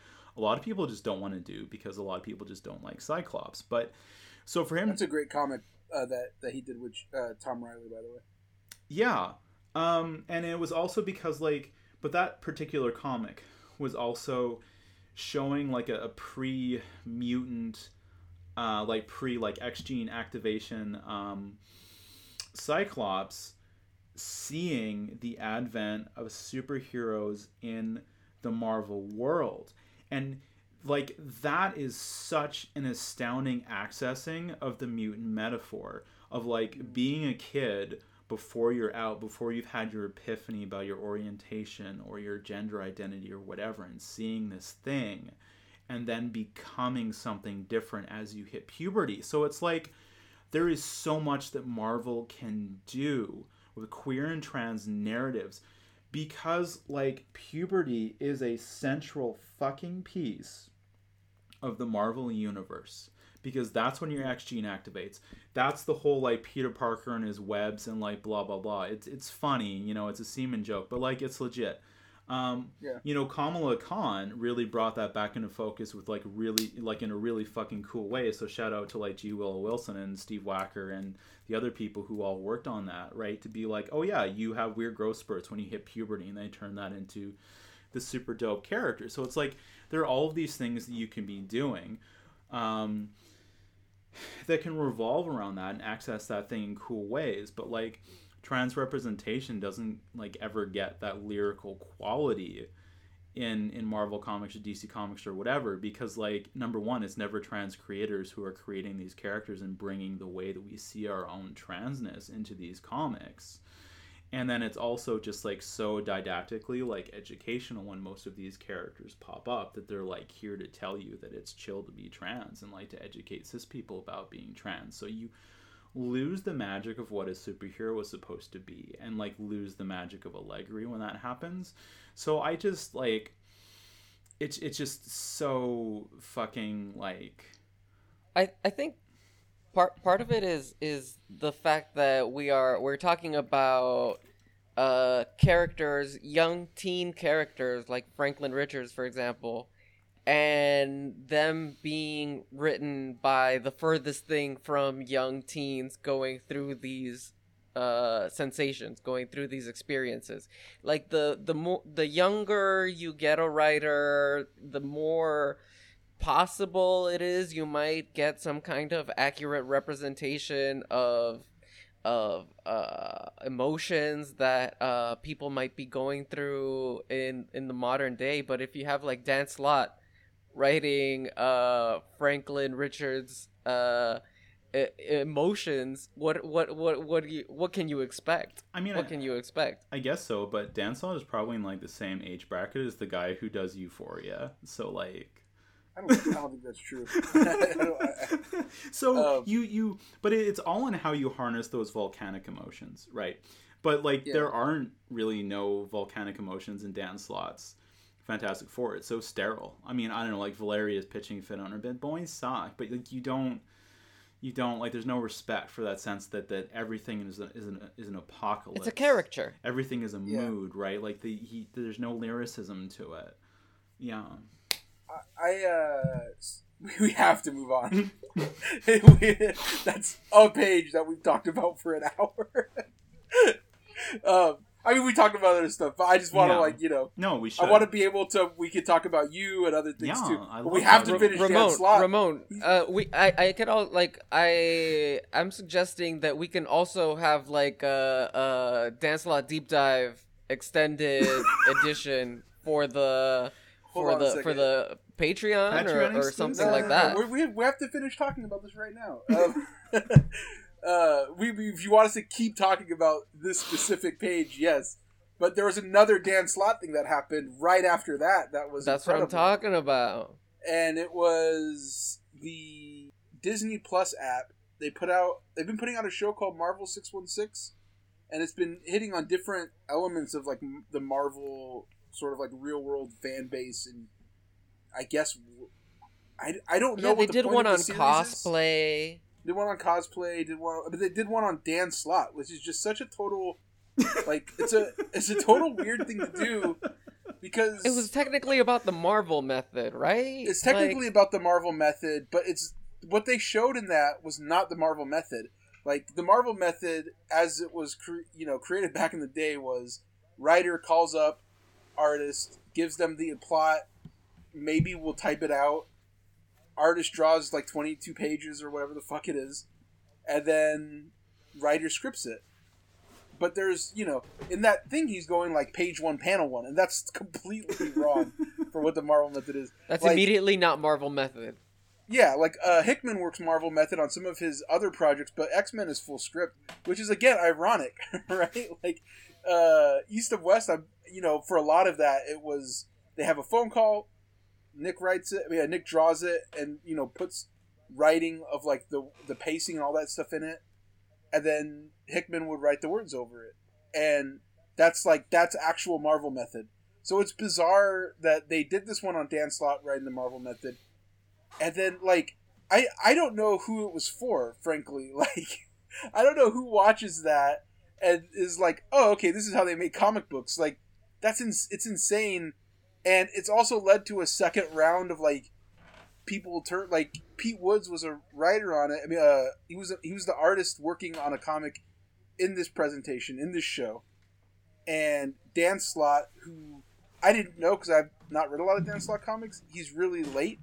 So Dan is running late, and Pete Woods has to like carry the load basically on the back end. And people have been tweeting about that, and Pete Woods has been getting upset, going on Twitter and telling people, like, you don't understand. This is They television. put the artist. Wait, you're telling me that they put the artist of the book on damage control? Like as an artist, he doesn't have enough work to do. You're gonna also make him defend his late ass writer. But like, so the thing is, I don't know how late Dan was at that point, right? Like, I think they filmed it like, oh, here's some ideas of wouldn't this be exciting? They have to get the script done on time. Like, I didn't watch the Todd documentary about him getting out the issue like 300 or whatever of Spawn, but I think it's like the same concept, right? It's like, we have to get this done so the printers can get it, so that we could put this thing out, and so that people could get this new Spawn issue. I think that was the idea. Like, what if Dan Slott has to race against time to get this book done? And, you know, like, but they're mythologizing the idea of, like, being late, which, Daniel, you know me, I'm a late guy. I was late so many times, and my experience with that, it was like surreal to watch this play out on TV, because I've been late on drawing pages, and I just feel like sick. I'm like up all night. I'm like pulling my hair out, trying my fucking best to get this stuff in on time so that my editor doesn't hear it, so that, you know, their editors aren't yelling at them. I could hear that in their voice when I get a phone call from like New York or Burbank. I'm like, oh god, here we go. Like, I need to drink a fucking seltzer so I don't throw up right now. It is an absolute trauma to like wait on the inbox, because you know that email's coming where they're asking. I'm like avoiding my email. I'm like, you know, important things are just slipping through my fingers because I'm like, I can't even open Gmail. Gmail is triggering. I took the icon off of my desktop, so I don't see it. Like so then, like, when you see it on this television thing, and it's like just Dan Slott like merrily walking down the street. Does it have like that whimsical orchestra soundtrack type thing? Dude, yeah, and like Dan Slott's like looking at Spider-Man swinging by him over top, and it's like it was, like I said, surreal, triggering to see like the editor be like, "Oh, Dan, like, you're so late. We love it," and I'm like, "No, they hate it." Like, it's I guess like you kind of like make the joke so that, you know, you can just like deal with it. But like being late in comics, especially in like corporate comics, is the worst fucking feeling on earth, and I've had it so many times. And it's like, you know, so that's the one thing that really got me, is like, this company is putting so much resources into telling the story of this guy who is late for no, like, I don't know for whose benefit. Like, some of the pushback I've seen online from people like defending Slott's behavior or defending the take from the Marvel 616 is that this is a fictionalization. No, it's Yeah. not. That this is a whimsical thing, that like an episode is fictional, that they're creating this image. It's filmed like an episode of The Hills. It's not filmed like a real documentary. But then what is the image that they're trying to portray? Like, what are they trying to say with that? That's the thing. It's like, if you did that for me, and I'm like fucking walking around Stockton, oh, this is great, this is amazing, I'm late as fuck. Like, if I'm an editor, you're like, what the fuck is wrong with this dude? You know what I mean? Like, it's, you know, it just looks like you get fired the next day. Job. It looks like somebody who's bad at their job, and like, why would a corporation put that out, especially about a guy who's a fucking freelancer? You know what I mean? Mm-hmm.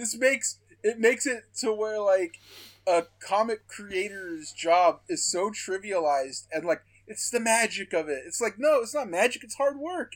We're working hard as shit trying to make comic books. Like, okay, I say we. I don't make monthly comics. I don't make corporate comics anymore. I'm working for Bad Idea. We do things different. But, you know, it's just like a bizarre thing to see. And again, just people do not know how to engage. Like Emma said earlier, like, people are like getting really emotionally defensive over this, and it's like, you don't have to. Like, and if we're talking about, people are not criticizing Dan Slott the person.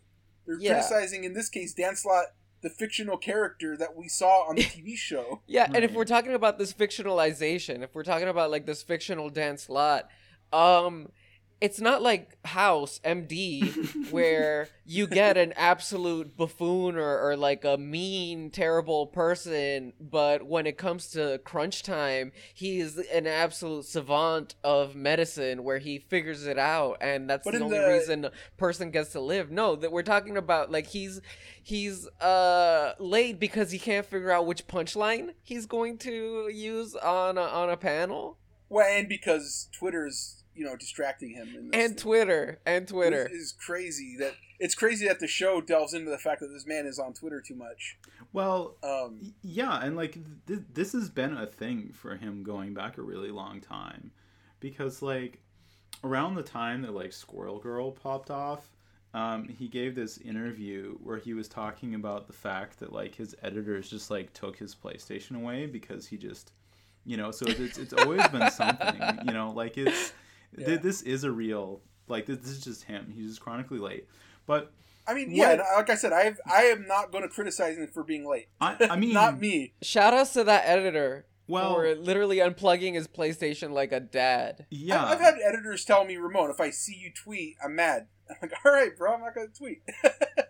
Like, I will not use Twitter until these pages are turned in. But like sometimes you just have sometimes editors have to be firm about that if they want to meet the deadline, and like if they think that's disruptive, then that's disruptive. And like I said, I'd be throwing a fucking stone in a glass house to be like, it's abusive to do the people beneath you, blah blah blah, like next in line, not beneath you.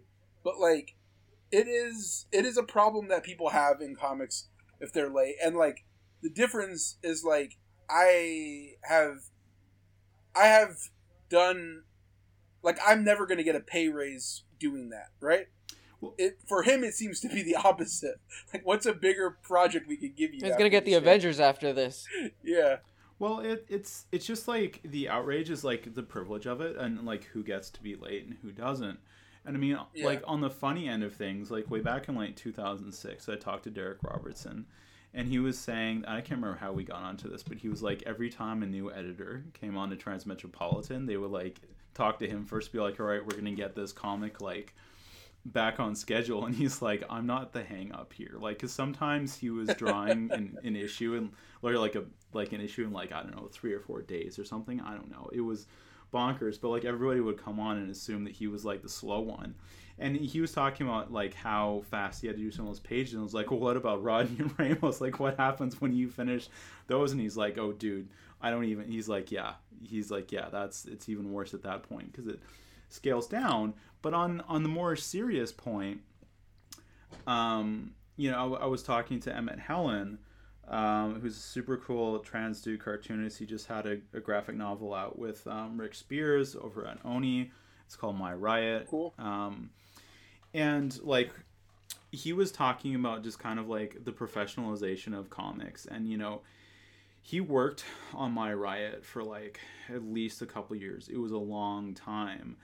And so it was we were kind of like talking about like what it was like being on that project for that long and why it was that way. And he was saying that he got like so many extensions and resources and stuff forwarded to him from his editors and from the publication, because this was like a low priority work that was like, when it's done, it's done. He was saying that there wasn't a lot. He was like dead honest, like there's not a lot of money tied up in this book, so they would give me extra time. But he also was lucky enough to have a super compassionate editorial team who were there to look out for him, to like send him shit that he needed or whatever.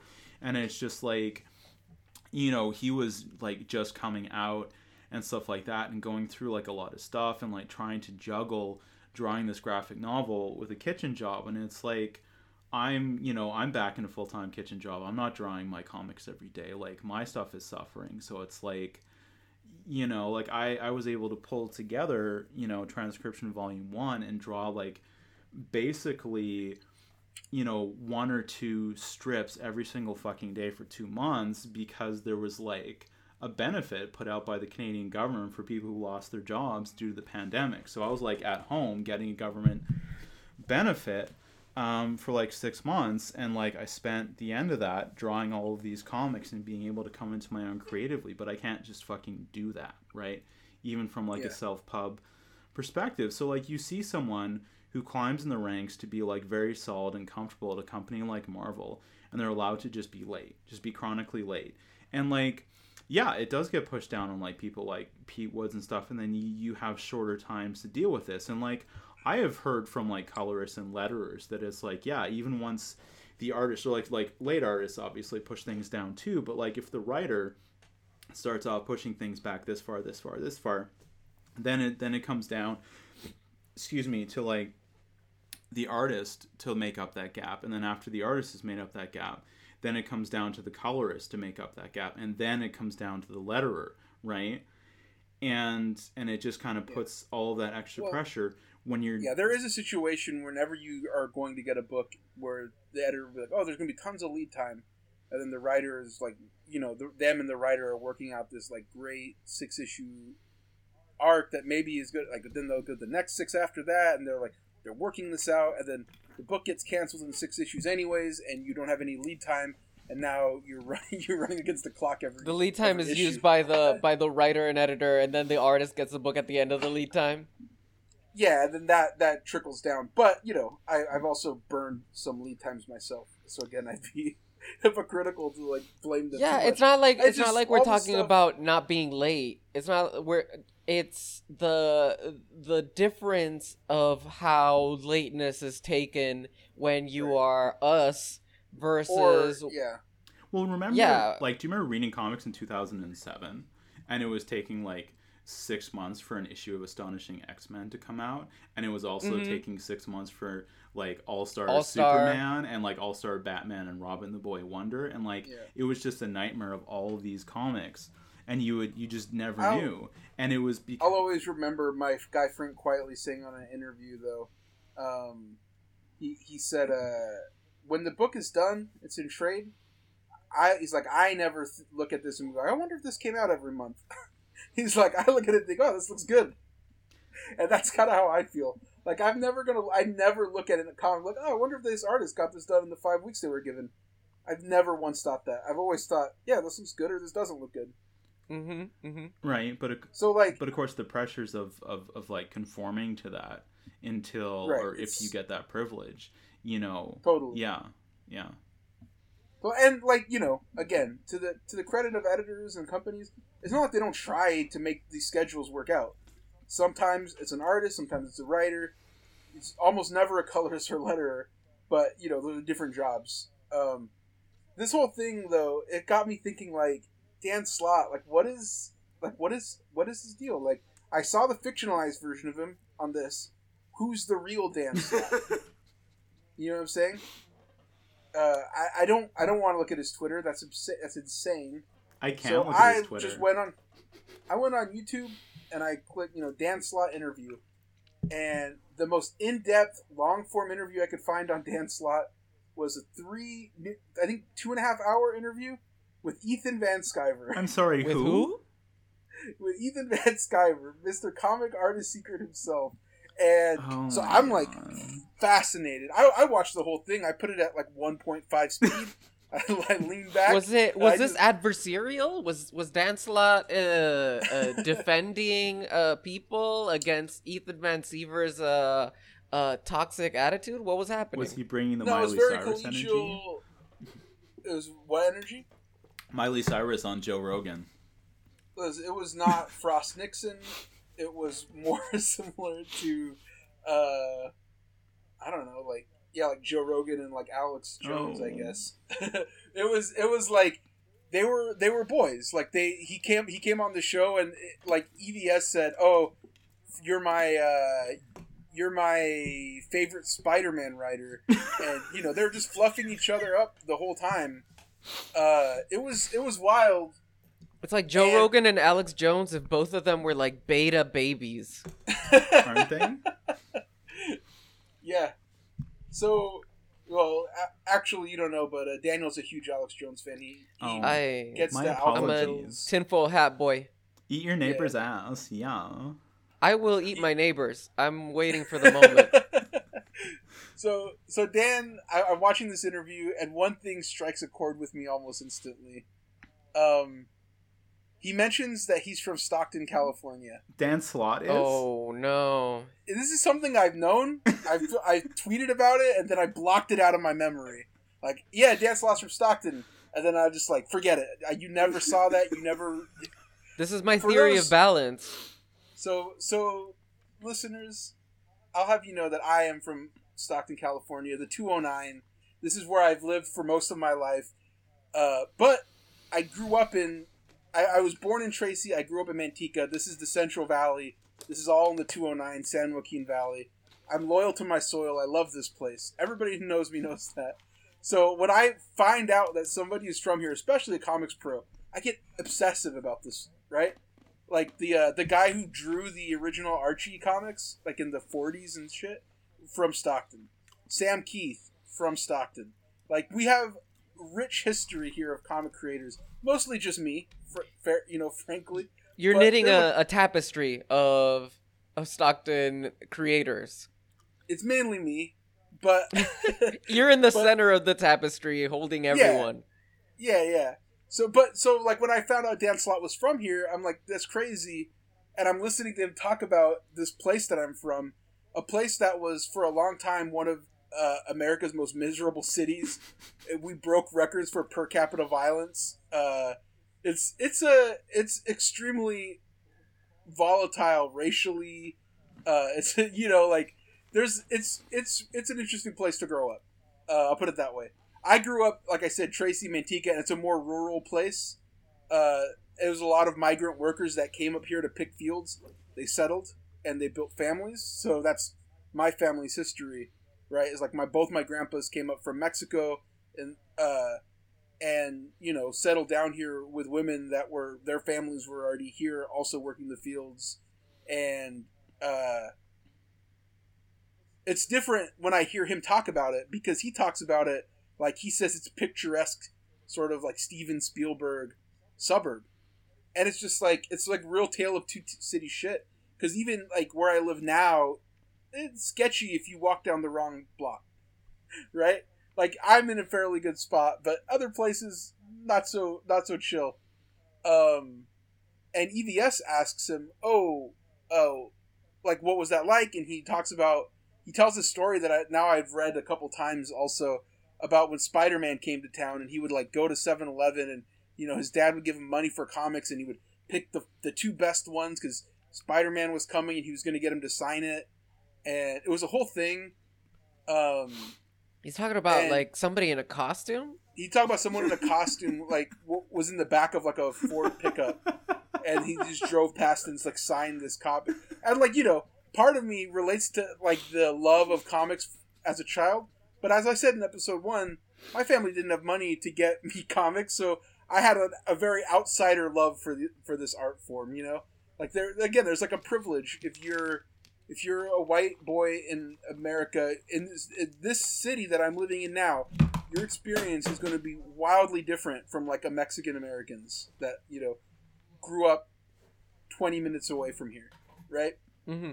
And Dan Slott, also older than me, so I don't think this like we had a city, but he describes it like it's just like a suburb, like an E.T. It was weird to hear.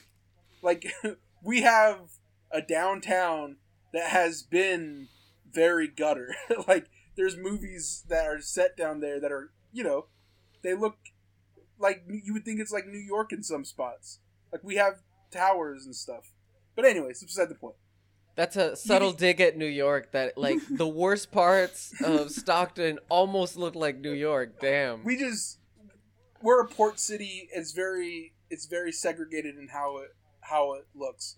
Like, there's a Filipino area, there's an Asian area of like people that were dock workers, there's a Mexican area, there's a black area. It's actually the most diverse city in America by like demographics. And Dan just never saw that. To him he was a white guy, so he rode his bike to 7-Eleven, bought comics, went home, right? And his EVS asks him, "What did your dad do?" And he says that his dad commuted every day from Modesto to Stockton, and he worked at Shell Company, like the gas stations. So I'm like, that's fascinating. I wonder what Shell was doing in, the 1970s, 1980s in Modesto, California. He said he was he ran a chemical lab. That's what he said specifically. So I looked it up. I got on Google. I started doing some research. And Shell, in the 70s and 80s, were making like pesticides and fumigants for agricultural work. So it was a fascinating thing to hear about. This guy talk about this childhood that he had growing up that was picturesque, that was funded by his dad making chemicals that were actively poisoning my family and my communities. And it would never even, I don't think it would ever even click to him that was happening. I mean, this has probably never crossed his mind.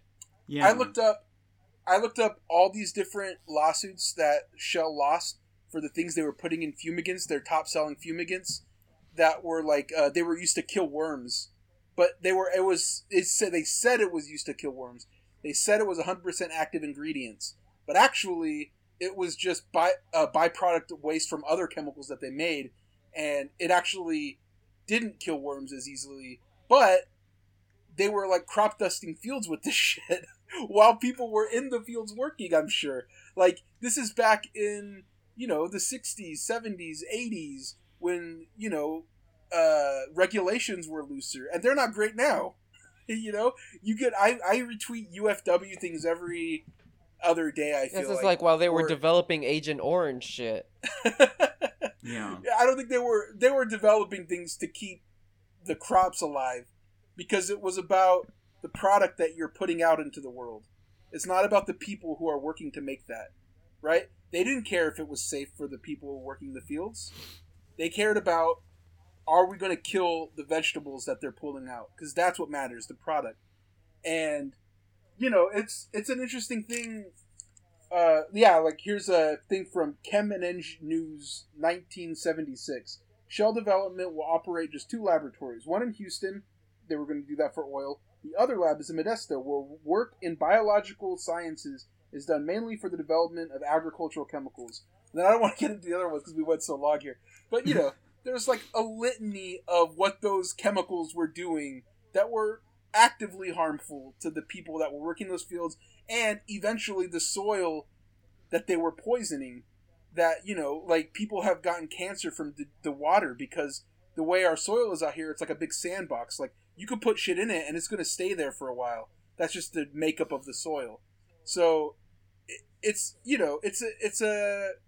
while we're celebrating Thanksgiving, while we're looking at colonialism and how this shit works, like, that's the kind of message that I pulled this from my research. I'm blown away over here. That is incredible to think about, the synchronicity of it, the wild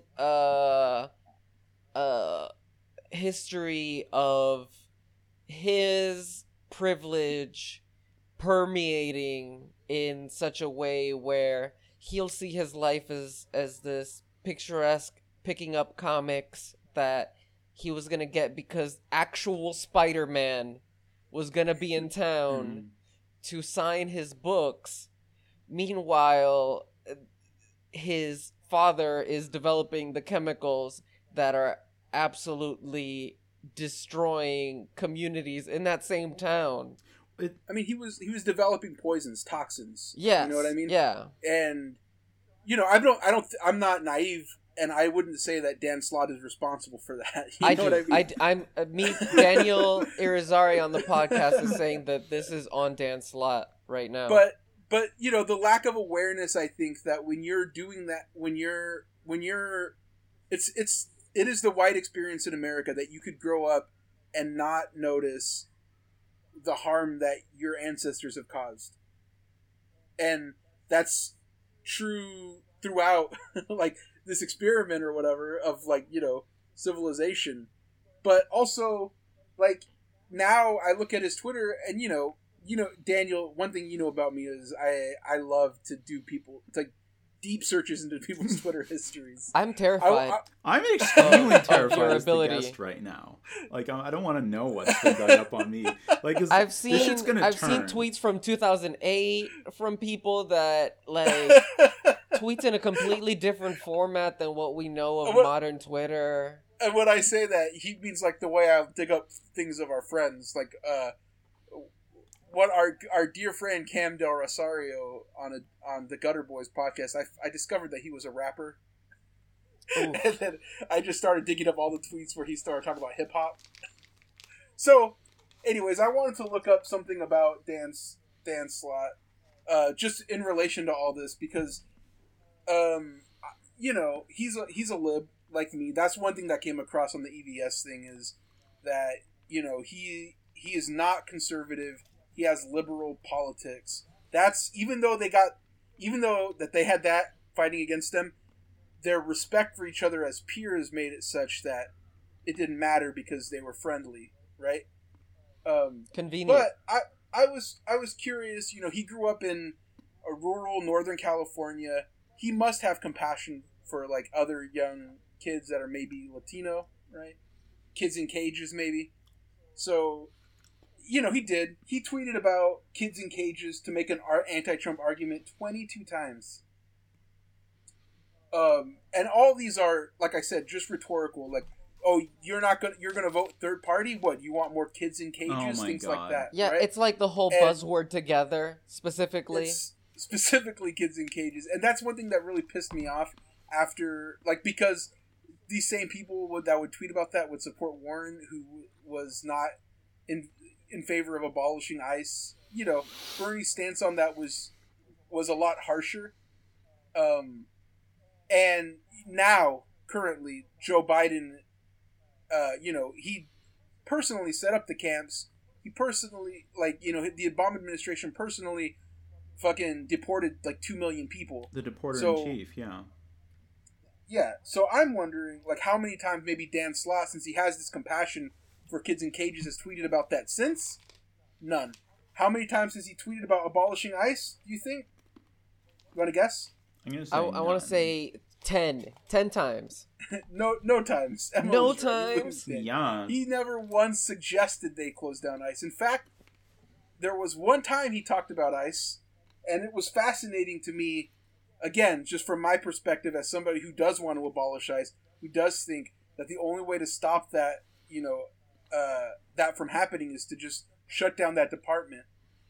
He tweeted about ICE in this regard. He said, ICE has not endorsed Trump. They haven't. A union of some of the workers of ICE have, but not the federal agency. He just keeps saying it. He came out to cape for ICE. He caped for ICE. Like, why? Like, this man, why would you? This man. Why? Not all ICE. He said not all ICE. It was, when I saw that, I could not believe it. I just don't understand the rationale. Like, I just don't. Because he just, I think because he's a guy who has faith in establishments, faith in, you know, the structure that has put him in this position, and it does not think critically of it.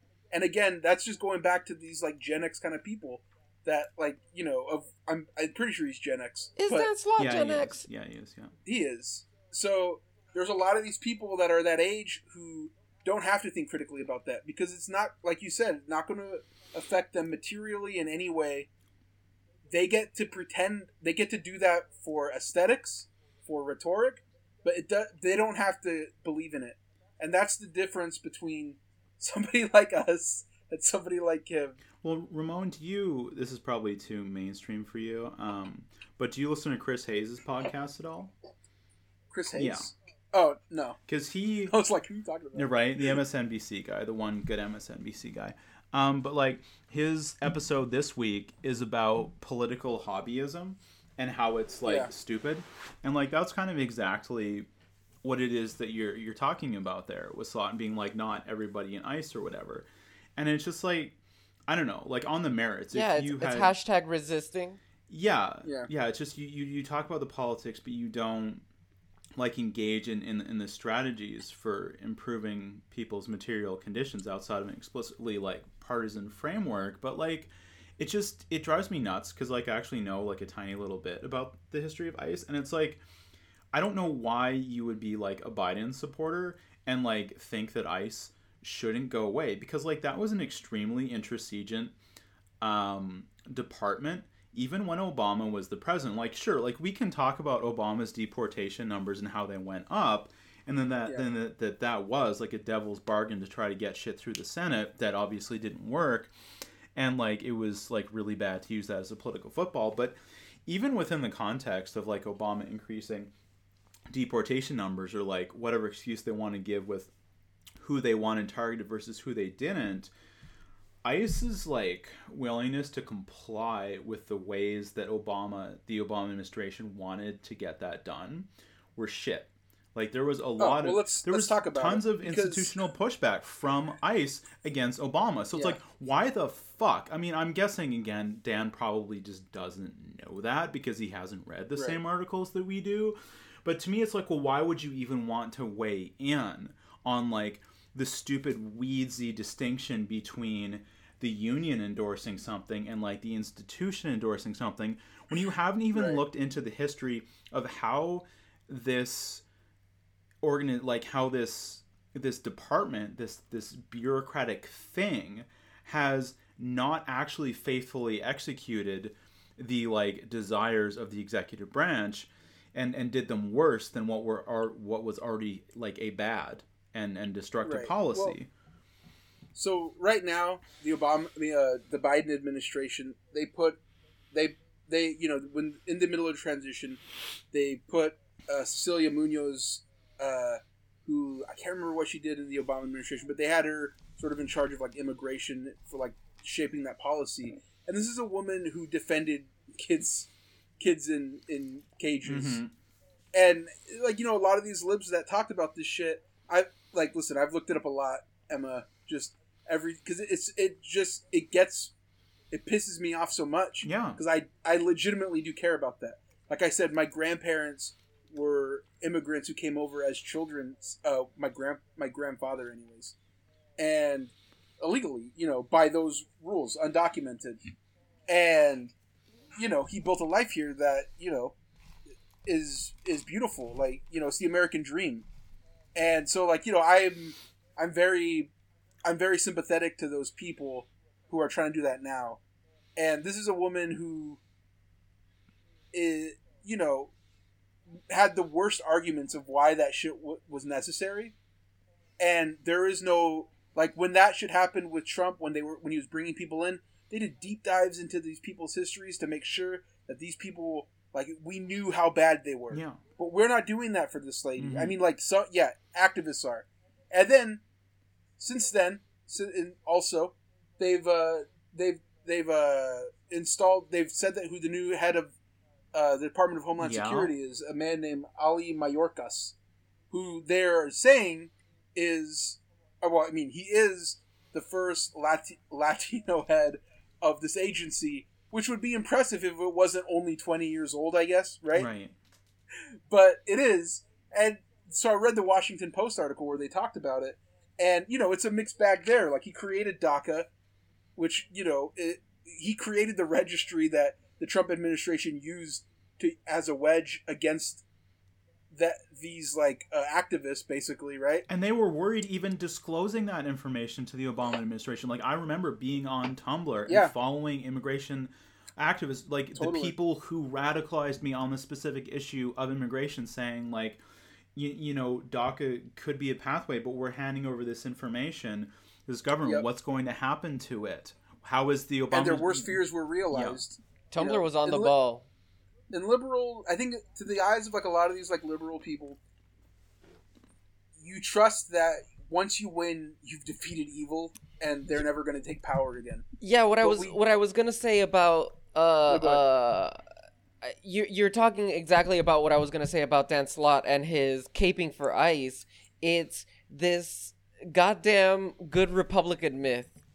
Yeah. This Biden, fuck caping for ICE. liberal He's talking insistence. to EVS on a podcast in 2017. Yeah, and he's like, not all EVSs, or like not all ICE members, and not all Republicans are bad, even after they've spent the entirety of the Trump administration being their worst selves.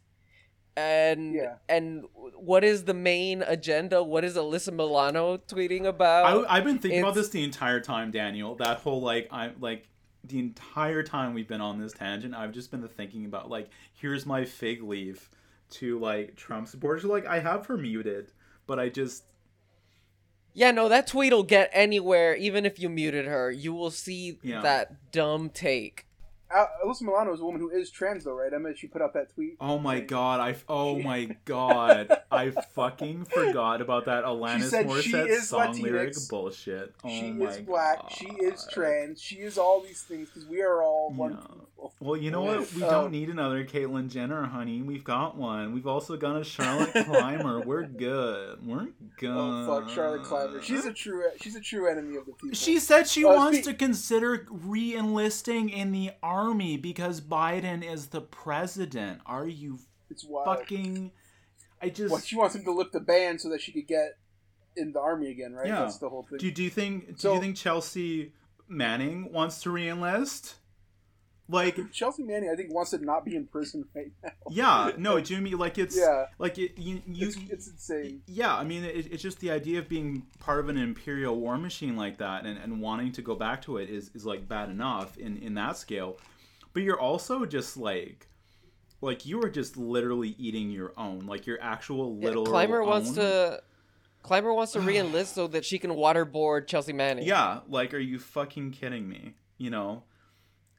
So a little bit more about Mayorkas. The other thing he did besides DACA was he created a fraud detection program while he was working in the Obama administration, so where they could like suss out people who were committing fraud in this shit. And wouldn't you believe it, that was also incredibly ramped up during the Trump administration to like just get any tiny charge against people to deport them. Yeah, because DACA is like, if you have committed any kind of infraction, if you are not perfect, you're gone. No, well, I mean, like, this fraud protection program that he set up and, like, the camps, like, you only have to, like, plant a seed for these people, conservatives, like, people who really want to cause, like, true evil. Like, you create these things, and you basically, like, handing them a gun and saying, oh, don't shoot us with it, please. They're gonna fucking make specific rules to shooting people, and then conservatives will find all the loopholes to shoot people. So, like, I don't trust this guy to be in charge of ICE. Because, like, what crazy things can he rationalize in his head that would negatively affect somebody if, like, Biden doesn't win in 4 years, right? Well, Biden's but again, these are things that don't... But yeah.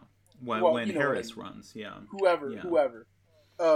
And a little bit about his history, which I just found fascinating. I don't want to, like, especially after the conversation we had today, I don't want to gatekeep, but it's just about the aesthetics versus, like, the reality of the situation. Yes. So Mayorkas is the son of Cuban Jews who fled Castro's revolution, according to the Washington Post.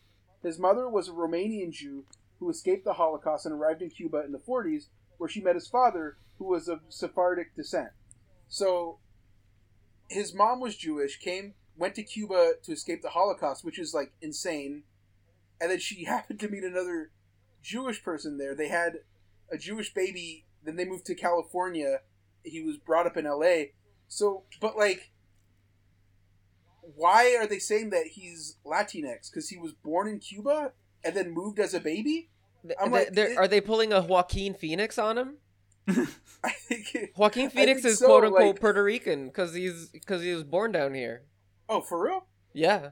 Oh, we'll claim him. He's a great guy. yeah. Holy shit! I didn't know that rules. They're definitely pulling a Latinx, Joaquin Phoenix. They're pulling a Joaquin Latinx, bro. 100%. Like, I get it. Like, he was born in Cuba. But he had to escape because of the Cuban Revolution, because he's not native Cuban. He's not even... How would he even understand, like, like, again, like, they're trying to say... Marco Rubio has more claim on Cuban. Ted Cruz. They're saying he's a Cuban guy. Cruz. He's a Jewish guy who was from Cuba. Yeah. Which is, like, again, it's a distinction that I would not say he's not Latinx or whatever, right? I wouldn't do that. But I think it's fascinating that for liberals, they don't have to make those kind of qualifications, because they can just say, "What? We hired a Latinx guy. Like, what's the difference? Who cares that most Cubans are fucking Republicans anyways?" Well, like, Yeah, but Sorry, go ahead. it's also how like these like quote unquote firsts like just get used as a smokescreen, right? It's always like it's the first, you're the first this, you're the first that, and it's like that's fantastic, but it just so often obscures the fact of like you have to hold certain politics to be from that group in order to achieve that. I mean, you see things like it goes everywhere from like the mayor of Chicago and they're like, we're going to get a lesbian mayor no matter who wins, but it's just like, well, look how that's turned out. Or it's like, it goes back to that Eric Andre. Like, it always goes back to the Eric Andre thing where he's got... It always goes back to Eric Andre. With Scary Spice, right? And he's like, did Margaret Thatcher have girl power? And she's like, yes. And he's like, did Margaret Thatcher exercise girl power? It was such a powerful question. When she funded death squads in Northern Ireland. And that drives me nuts because, like... like I grew up in a generation where like Margaret Thatcher was this world leader and it was like a big deal that she was a woman, but it's like, but you just look at who Margaret Thatcher was and the policies that she espoused, right? And it's just like, so I mean, and like I don't want to relitigate 2016, but we know.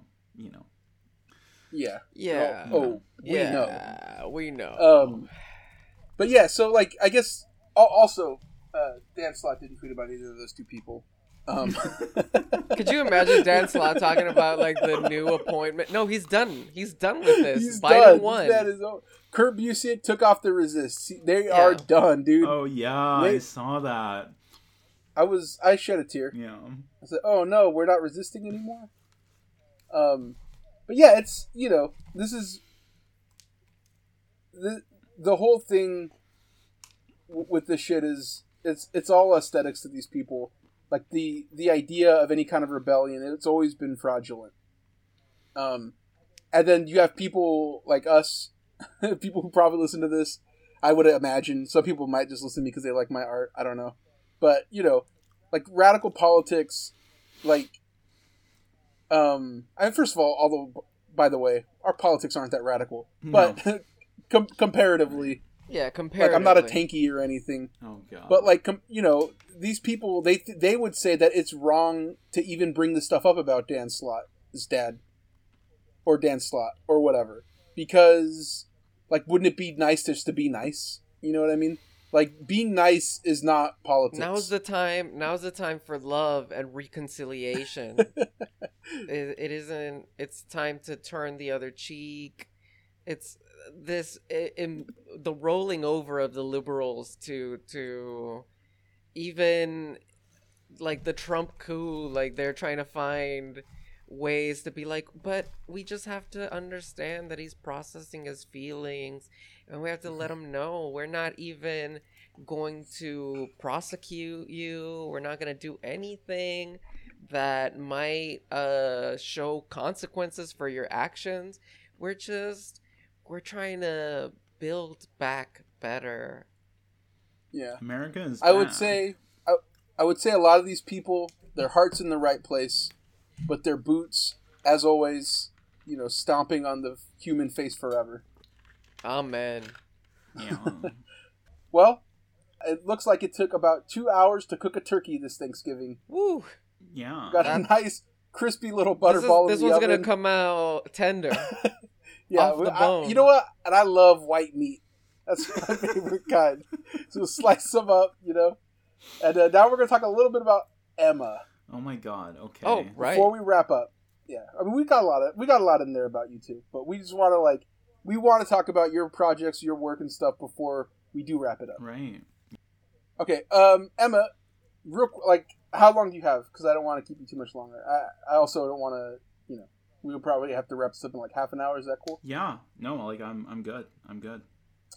One thing I do want to talk about that's an interesting sort of thing that had come up in this last,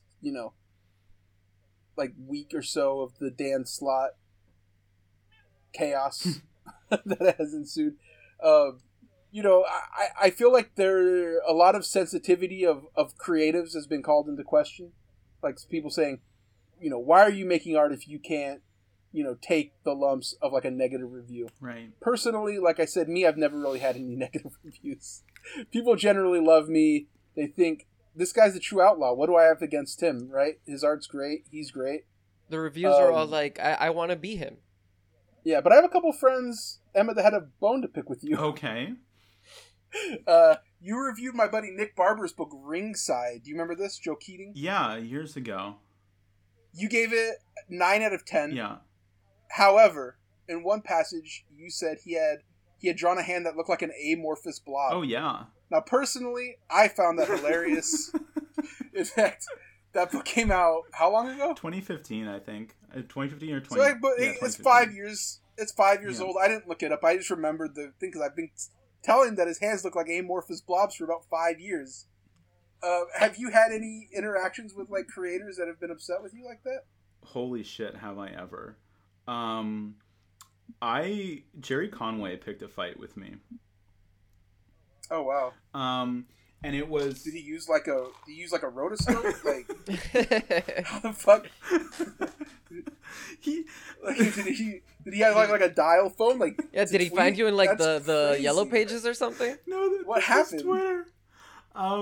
He came winging out of nowhere because it wasn't even about him, but there was some like stupid trans portrayal that I was talking about, and he in what? I don't even remember what it was at the time. I mean, also because there've been so many. Okay. It wasn't one of like the big ones. Like it wasn't like Divided States of Hysteria. It wasn't Airboy. I don't know what it was. But, you know, or I may have just been, like, criticizing generally, like, just how shitty trans rep is. But it was probably Saga, actually. It was probably me running against Saga. Okay. And he came, like, winging out of nowhere to lecture me about how, like, Will and Grace was, like, important to the development of, like, LBGT, like, acceptance. And that, like, we have to, like, chill and just let the straight people pave the way for us. That's it. And I got into it with him over it because obviously I'm not gonna like sit back. Well, who am I gonna trust about this issue? You or Jerry Conway? Yeah, the creator of the Punisher. Yeah, that's the guy who invented fridging.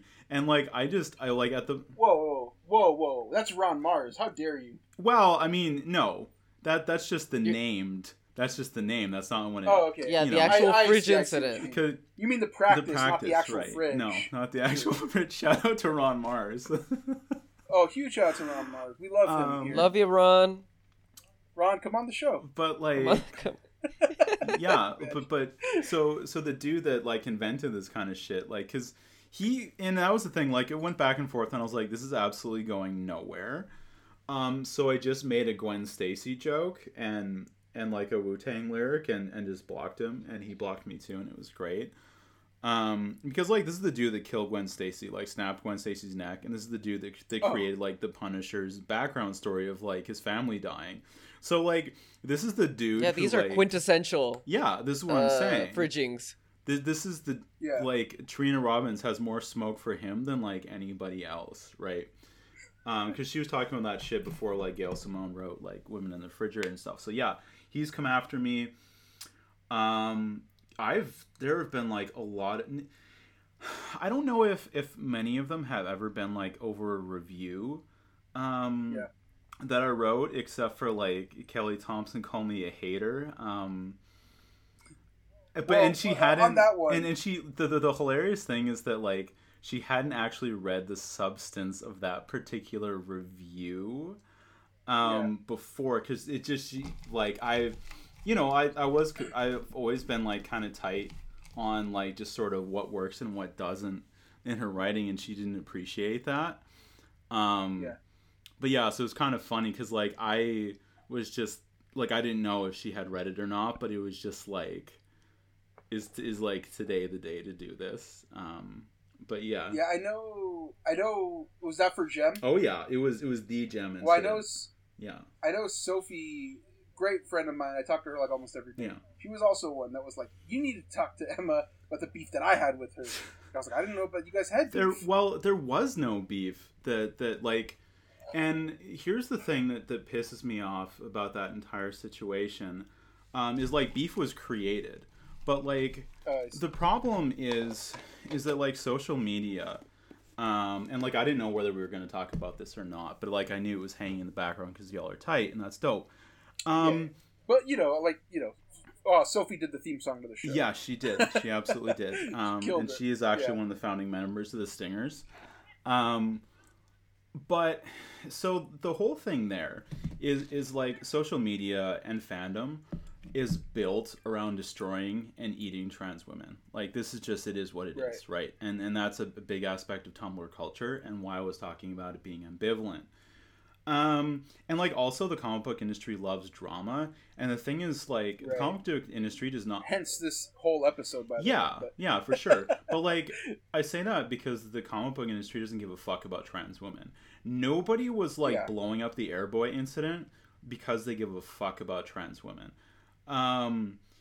They give a fuck about the Airboy thing because I piped off, and then like Brandon Cram put on like a pair of boxing gloves and like waded in, and like shit was popping off over it. So people were like, ooh, you know, and then like my friends set up a hashtag, like invaded the Image Expo hashtag that year to like derail shit and make stuff really uncomfortable for them until they answered to it, right? So like, this is the whole thing. And so like, of course, people, and I talked to other trans people, I talked to my friends, and like, like that one came out of Comicosity, and like I talked directly with my editor who's cis, but is like, no, like he's amazing. Like we have had difficult conversations about how to handle so many different comics over the years. Like, there is just a level of trust between us that you only get with Battle Scars. And so, like, it was, how do we handle this? How do we deal with this? Because this is a coming out story of a trans character in a kid's comic. And, like, the phrasing of the coming out and the way that the Misfits dealt with it wasn't really dope. It's like you guys were talking about, like Daniel was saying earlier, right? That, like, I have to get in there because there's young readers. If things go sideways, you want to make sure that, you know, they understand that they're affirmed in this. And the whole thing was like, Blaze was like, hi, I'm trans, and the Misfits were like, okay, we don't care. And it was just sort of like no acknowledgement of like how difficult that would have been for Blaze, right? And that was the substance of what I wrote, you know, and that was it. Like, I didn't go hard. Like, if you go and read the reviews that I did where I was angry versus that one, it's extremely clear. Because I wasn't mad. I was just like, I think this could have gone a lot better. I think it should have, you know, more should have gone into it, you know. And a lot of people brought a lot of shit to me for it. A lot of people dogpiled Sophie's inbox on Tumblr, erasing my trans identity and just like coming to her to shit talk me because whatever, having no idea who I was. And like, I didn't have my Tumblr attached to stuff, so I escaped that. But then she got attacked too. And this is what really upsets me, is that like the comic just could have been tweaked a bit. And if you go back and if you read the issue now, if you find it on Comixology, if you find it in the trade, it's been fixed, right? Dialogue was changed. I don't know what the internal process was. I don't know who did it, who approved it, whatever. Yeah. But it got fixed later, and I found out about it later. And I've talked about the whole like fixing mistakes in trade and like updating the Comixology masters before over other issues, because like Batgirl 36 or 37 or whatever the fuck it was, went through the same process, and we've seen other comics that have done that also to change difficult phrasing, and that's all it was. And the thing is like people put a lot of weight on like where Sophie fell into that process, and like, you know, pitted that against me or vice versa. And like, number one, you know, she had been out like, I don't know, probably less than a year when that came out. And she was not the credited writer on that issue. Kelly Thompson was the credited writer on that issue. Don't put the weight of this on the artist when they're not the credited writer. I'm sure there were conversations. I'm sure there were things that were happening. But at no point should it had ever been on her to be the one voice in the room to affirm that worked, right? They needed a consultant there. They need other people to affirm this. I don't even want to be like the sole arbiter of my own work. You're never going to hear me with that stupid Image Comics has no editors and that's a cool thing kind of like rhetoric that came out of like Airboy and Device Days of Hysteria and all that. Like, editors are evil, blah blah blah, whatever. Grow up, right? And that's it. And that's like what I was saying. Like, I talked to my other trans friends about that, right? Like, I had a lot of conversations behind the scenes with friends and peers, even about like Airboy, trying to figure out how to talk about Airboy. Like, I talked to my friends who work in addiction to be like, you know, he's clearly like, Robinson is clearly acting out in this comic, and he's like performing this whole like alcoholic persona. It's like, you know, how do I dance around this? How do I not fuck this up? Like, you go out and you talk to people and you gather resources and information, but it was just like everybody either wanted to talk about me or talk about Sophie, and nobody wanted to be like, okay, where was the editorial oversight on this?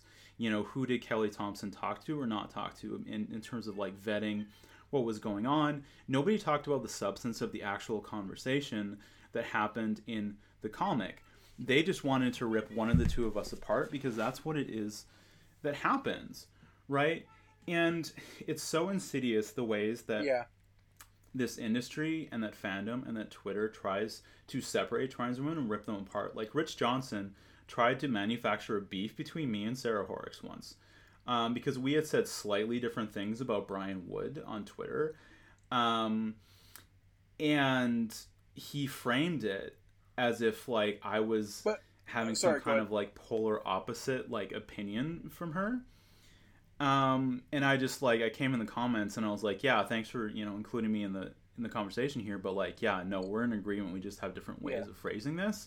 So like, that's what it is. And it just, that whole thing was extremely upsetting to me because of just like what the mob does. But it's also like, Sophie has been like the template and like a hero to me for like an extremely long time before either one of us were out, right? Like, I first met her in 2006 in San Diego, and like just her style, what she does, has always been really meaningful to me.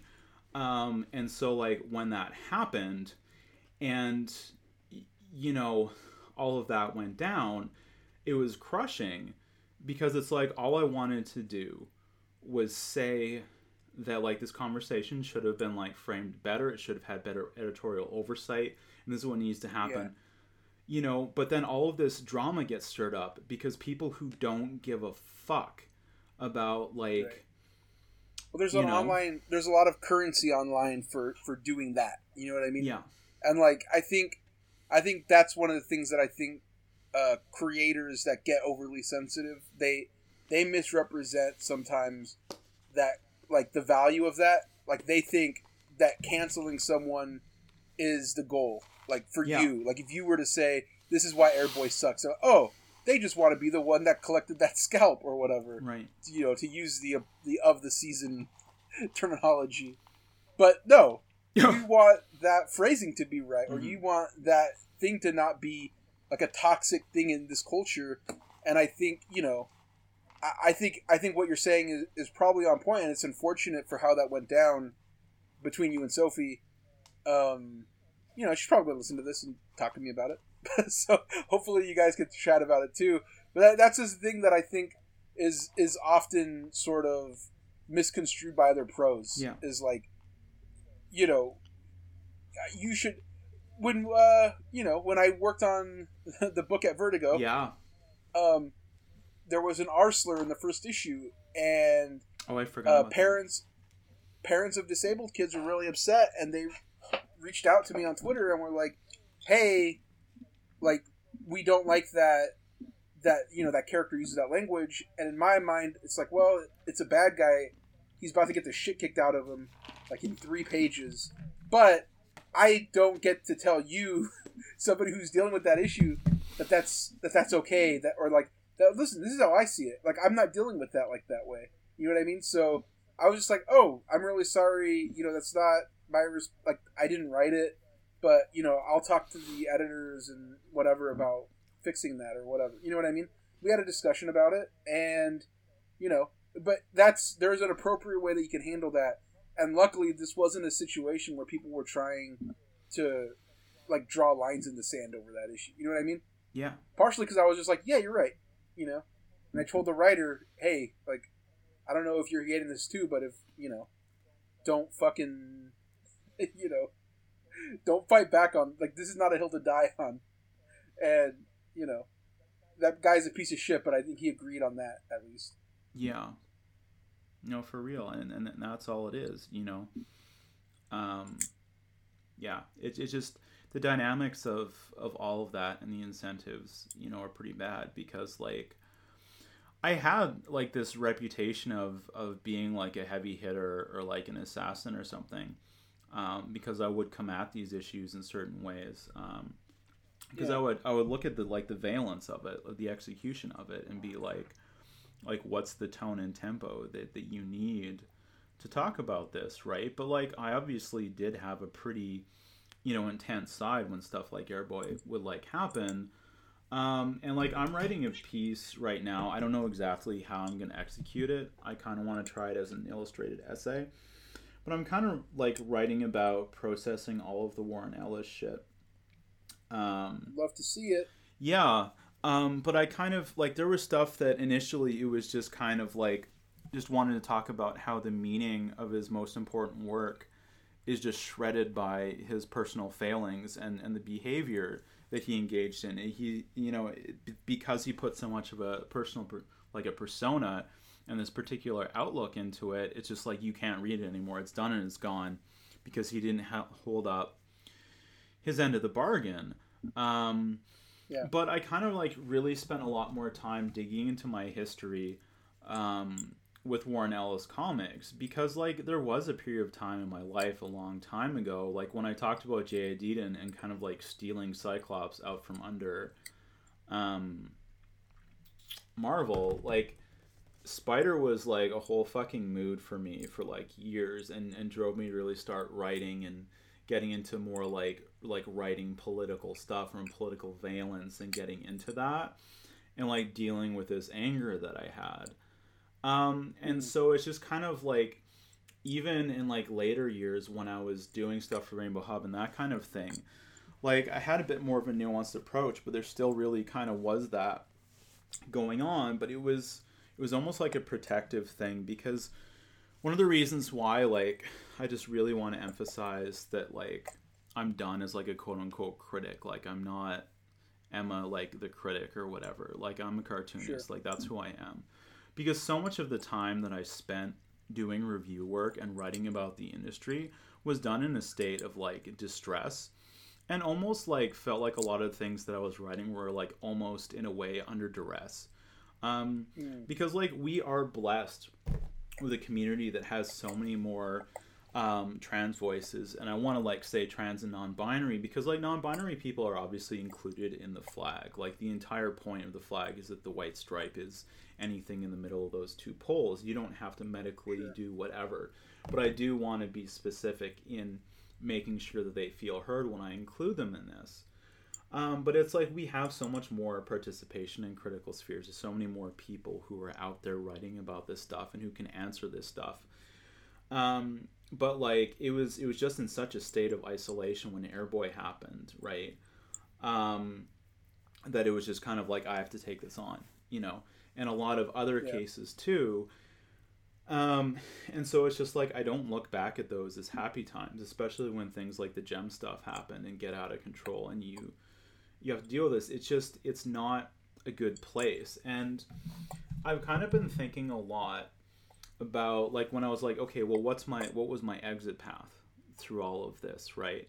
And it's, I started turning, like, a more harsh and more critical gaze back on, like, the influence of, like, transmetropolitan stuff on me because, like, I knew that when I was writing Angry that it felt like shit, that it was like a fossil fuel, that it was like this, that it was very, like, I've used a lot of, like, Red Lantern metaphors before, and that has always really spoken to me of just, like, this corrosive feeling of anger. But, like, you touch upon that anger in Transcription. I do a lot, yeah, because, like, and that's kind of the point, was that Transcription was after I started medically transitioning, so it wasn't just that, like, I really kind of embraced womanhood and like being a woman, right? It was that like once, you know, the blockers did their work and like my testosterone levels dropped fast and hard. Like that was a big thing that my doctor was telling me. And it just like I lost my capacity for that kind of anger. Like I can still get mad about stuff, but like that just blackout shit is like gone. I just have completely different emotional responses to the world now. And it's great that I found that off ramp.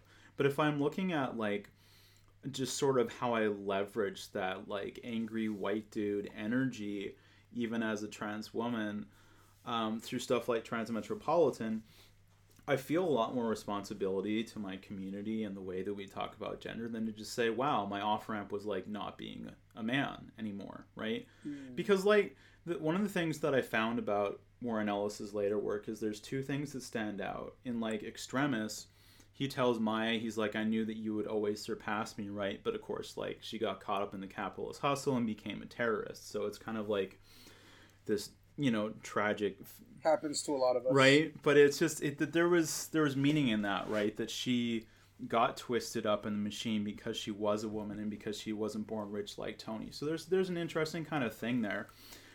But then you get to like Supreme Blue Rose, and you know when Diana, when the like Lois Lane character finds like Supreme, he's just in his like Clark Kent persona. He's like, I'm just another white dude who doesn't know what's going on. And so there's this like motif of like women overtaking men and taking over the leadership of things, right?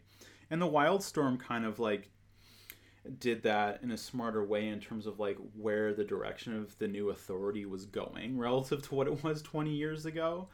But you kind of look at both of those instances and what happened after that? Nobody knows. Nobody fucking knows. But like it's just this kind of like men just clearing the field for women, right? Like it's and obviously Brian K. Vaughan does the same thing in Why the Last Man, and he's kind of doing the same thing on Saga, where it's just kind of like, well, men just need to step out of the way, and it's like, no, we don't need men to just step out of the way and disappear and let women do all the work of reconstructing. That's fucking stupid. It's just, you know, keeping those same like gendered structures, you know, under patriarchy, like of who does the emotional labor, the same way that it's always been, you know, and so it's not exactly buying into that mentality or like the stupid like future is female thing by me saying, well, I escaped toxic masculinity by not being a man, because being a man is a valid choice, whether you were assigned that at birth or not. And masculinity is, you know, I'm borrowing this from a guest on the Gender Reveal podcast, but like masculinity is still a myth. It's still a collection of stories that we are told are inculcated into us to perform in a certain way. And if we change the myths around what masculinity is, we can get different masculinities. And one of the reasons why I really want to emphasize that is because, like, I talked about the invisibilization of, like, trans men and non-binary people in comics. And, you know, in a lot of circles, like, trans men have to deal with a ton of shit for, like, why would you want to be a man? Why would you assert yourself as a man under patriarchy? Patriarchy is not, like, a patriarchy is a specific construct, but that doesn't mean that any expression of masculinity has to be patriarchal or that you're buying into a patriarchal system by asserting masculinity.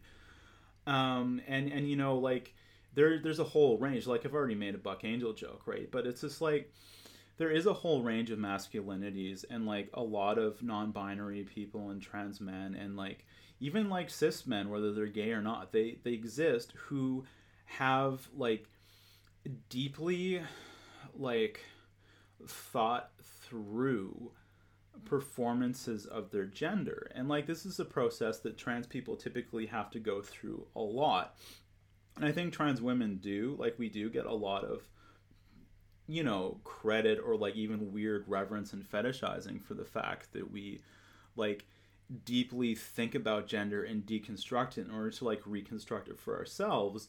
And that shows up sometimes in really weird fetishy ways in when cis people write comics about us, and like you kind of you see it a little bit in Effigy, but I'm like chill with how Tim Seeley did it there because it's a bit more unique. But you see it in like Wicked with Cassandra, you see it in like Angela with like Sarah, who is so underwritten, but just her one thing we know about her is that she sees through everything. And so there's this kind of like oracular, like shamanistic fetishism that people have for like how trans women see gender and like perform it. But we don't extend any of that same credit to like non-binary or like masculine of gender or like trans men. And so it's really like, so I don't want to stop there, right? I want to say like we do have to create new myths about the structures of masculinity.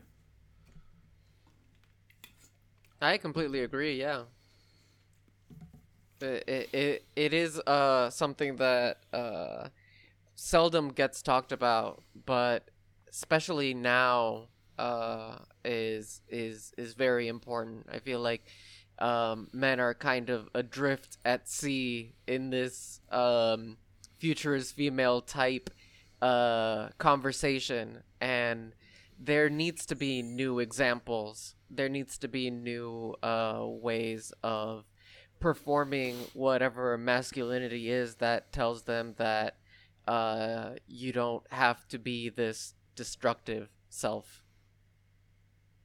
Well, I think we should probably start wrapping up. Okay. I didn't even get to the OnlyFans stuff. I really want to ask you about that, but you're going to be a returning champion, so don't even worry about that. You're going to come back. We want to talk about the actual transcription itself. Yeah. It's such a beautiful. We're going to read. We're both going to read transcription, volume 1. Ramon's going to catch up. I'm going to catch up because I only started it. But thank you so much, Emma. Can you tell people where to find you, where they can read transcription and everything? You can find me on Twitter at EMMAHOUXBOIS. The best way for transcription right now, because like my schedule of producing new stuff is all over the map, is that you can buy the first volume at hubois.itch.io, which is my store there. And I also have a free 5-page porn comic. Well, a lot of my comics are explicit, but this is just like a fun little like cute porn comic. There's a free one there, and you can also buy the full first volume. I wrote an introduction to it, and I also got an afterword from Bitches on Comics co-host S.E. Fleener. Which is just we weren't asked to do no forward or afterward or whatever. I mean, you know, like volume 2 is gonna happen, right? Like volume 1 was called Eat Me, so volume 2 is gonna be called Drink Me, obviously, right? You gotta get your Alice in Wonderland shit in there. But yeah, and it's just it's been incredible to like finally get these comics out and just to see the responses that I've gotten. And just the one little thing that I do want to point out that I have a couple times is that like the kind of like the most vocal and active kind of like base of readers that I have are non-binary. And like most of what I set out to do was to assert myself as a trans woman and explore like, you know, the emotions and sexual imaginations of trans women, because like we just never get to do that. But like a lot of what I'm doing, even though a lot is for myself and asserting myself, and I do keep an eye to my audience, and I do try to like, I do want to be like inclusive and open and welcoming to create a fun little liminal space with my comics, but I never anticipated how much and how deeply like non-binary people in specific would flock to my work, because everybody, like until you guys, like everybody who has interviewed me or written a review of transcription and published it has been non-binary. And so that's been really, really eye-opening to me to really kind of like be, you know, stand in solidarity, be an ally, look at my work and how do I see what it is that they saw in there and inculcate it for the future. Because I find a lot of times, this is a dynamic I've struggled with in comics a lot, is that there's a lot of cis people who have big trans audiences, or they put trans creators over. And, you know, some of them will put trans creators over, but it's just kind of like they feel like they have a burden to be like, I have to represent the trans community in my work because I have trans fans. I have to do that myself. And it's just like, no, you should be putting us over. Like, you can maybe include us and do stuff, but it's just like, find us, elevate us, you know. You know. Well, it's interesting because when like I said, I did Tumblr shit, whatever. I would do cons, and it wasn't until I started actually doing cons that I realized, like, oh my god, there's a lot of like LGBTQ people that really like my work for whatever reason. But I've never felt any need to be like, I mean, like, you know, I share, if somebody makes something, I generally will share it if, you know, they're like that. But I'm never like, I never want to make it seem like I'm doing you this huge favor. Mm-hmm. You know what I mean? Like, I just want to, like, you have to just treat people like peers. Yeah. But there are definitely creators, I think, that will, like, it can become infantilizing. Yes, right? Absolutely. Like, that's the thing, is like, you treat it like, oh, I'm this great person, here's my like pets that I can show off or whatever. It's just like weird. I see that sometimes. Yeah. And I think it goes two ways with like LGBTQ and like, you know, minority creators. I feel like people will kind of do the same shit, and I see it. It's always weird to me. Yeah. But I don't do it because I'm a great ally, obviously. Yeah, and it's just like you know, it's cool if you like put a trans character or two in your comics, but it's just like they kind of feel like they have to do that whole work, and they're not pointing out the creators or like connecting their fan base to us. You know, it's just like they feel like a very paternalistic view towards us, you know, or at least that's how it comes off, because you're not pointing the community towards us. You're just taking on speaking for us because you're just looking. Yeah, like at worst it becomes this person sort of rebutting arguments that someone from a marginalized community might make, and so they'll create a character from that marginalized community to justify their backwards opinions. Well, that happens too, yeah. Well, in my case, it's like I will constantly see it with like sort of the sort of like that Tumblr era sort of like refugee people that are on Twitter, and they're like, you know, they're used to the reblog shit, but they'll just like, you look at their feed and it's like a white woman and it's just nothing but like, you know, just retweets of like, you know, marginalized creators, and it's just like, I mean, what else do you have to say though? You know what I mean? It's like, it's literally nothing but that, and it just makes me uncomfortable a little bit. Yeah. Are you engaging with this? Like, what's going on? Yeah. Right. Like, how and why? That's just from me, though. But, I mean, thank you so much again for coming on. Daniel, where can they follow you? Before we close up, I wanted to, this is what I was going to say before, but I wanted to mention that Ralph Neese passed away. Oh, yeah. And R.I.P. I'm heartbroken about it, and it felt weird if like we did a whole episode and we didn't bring it up at all. I didn't want to feel like I was ignoring that passing 100%. And yeah. I am my heart goes out to his family and all the artists that he inspired, because I was one of them. I know so many people who were this news happened today, so we're all really processing this grief. People who just can't believe that it happened, and I guess from los hermanos Flentallo, because I hit that double L Puerto Rican style. we wanted to say that Ralph, you're a legend, and we will miss you. Yep. R.I.P. Oh, Daniel, where can they find you though? You can find me on Twitter, Daniel Irizarry. I at the end if you want to be specific. You should be able to like just Google me maybe. Yeah. And you can follow me at Ramon Villalobos, of course, and also, you know, follow our show account at Flentallo, and look us up on Patreon, patreon.com/MexFlentallo. And, you know, I always hear people say this about podcasts. Leave a positive review on iTunes, of course. And thank you so much. Take it away. Hell yeah, babies.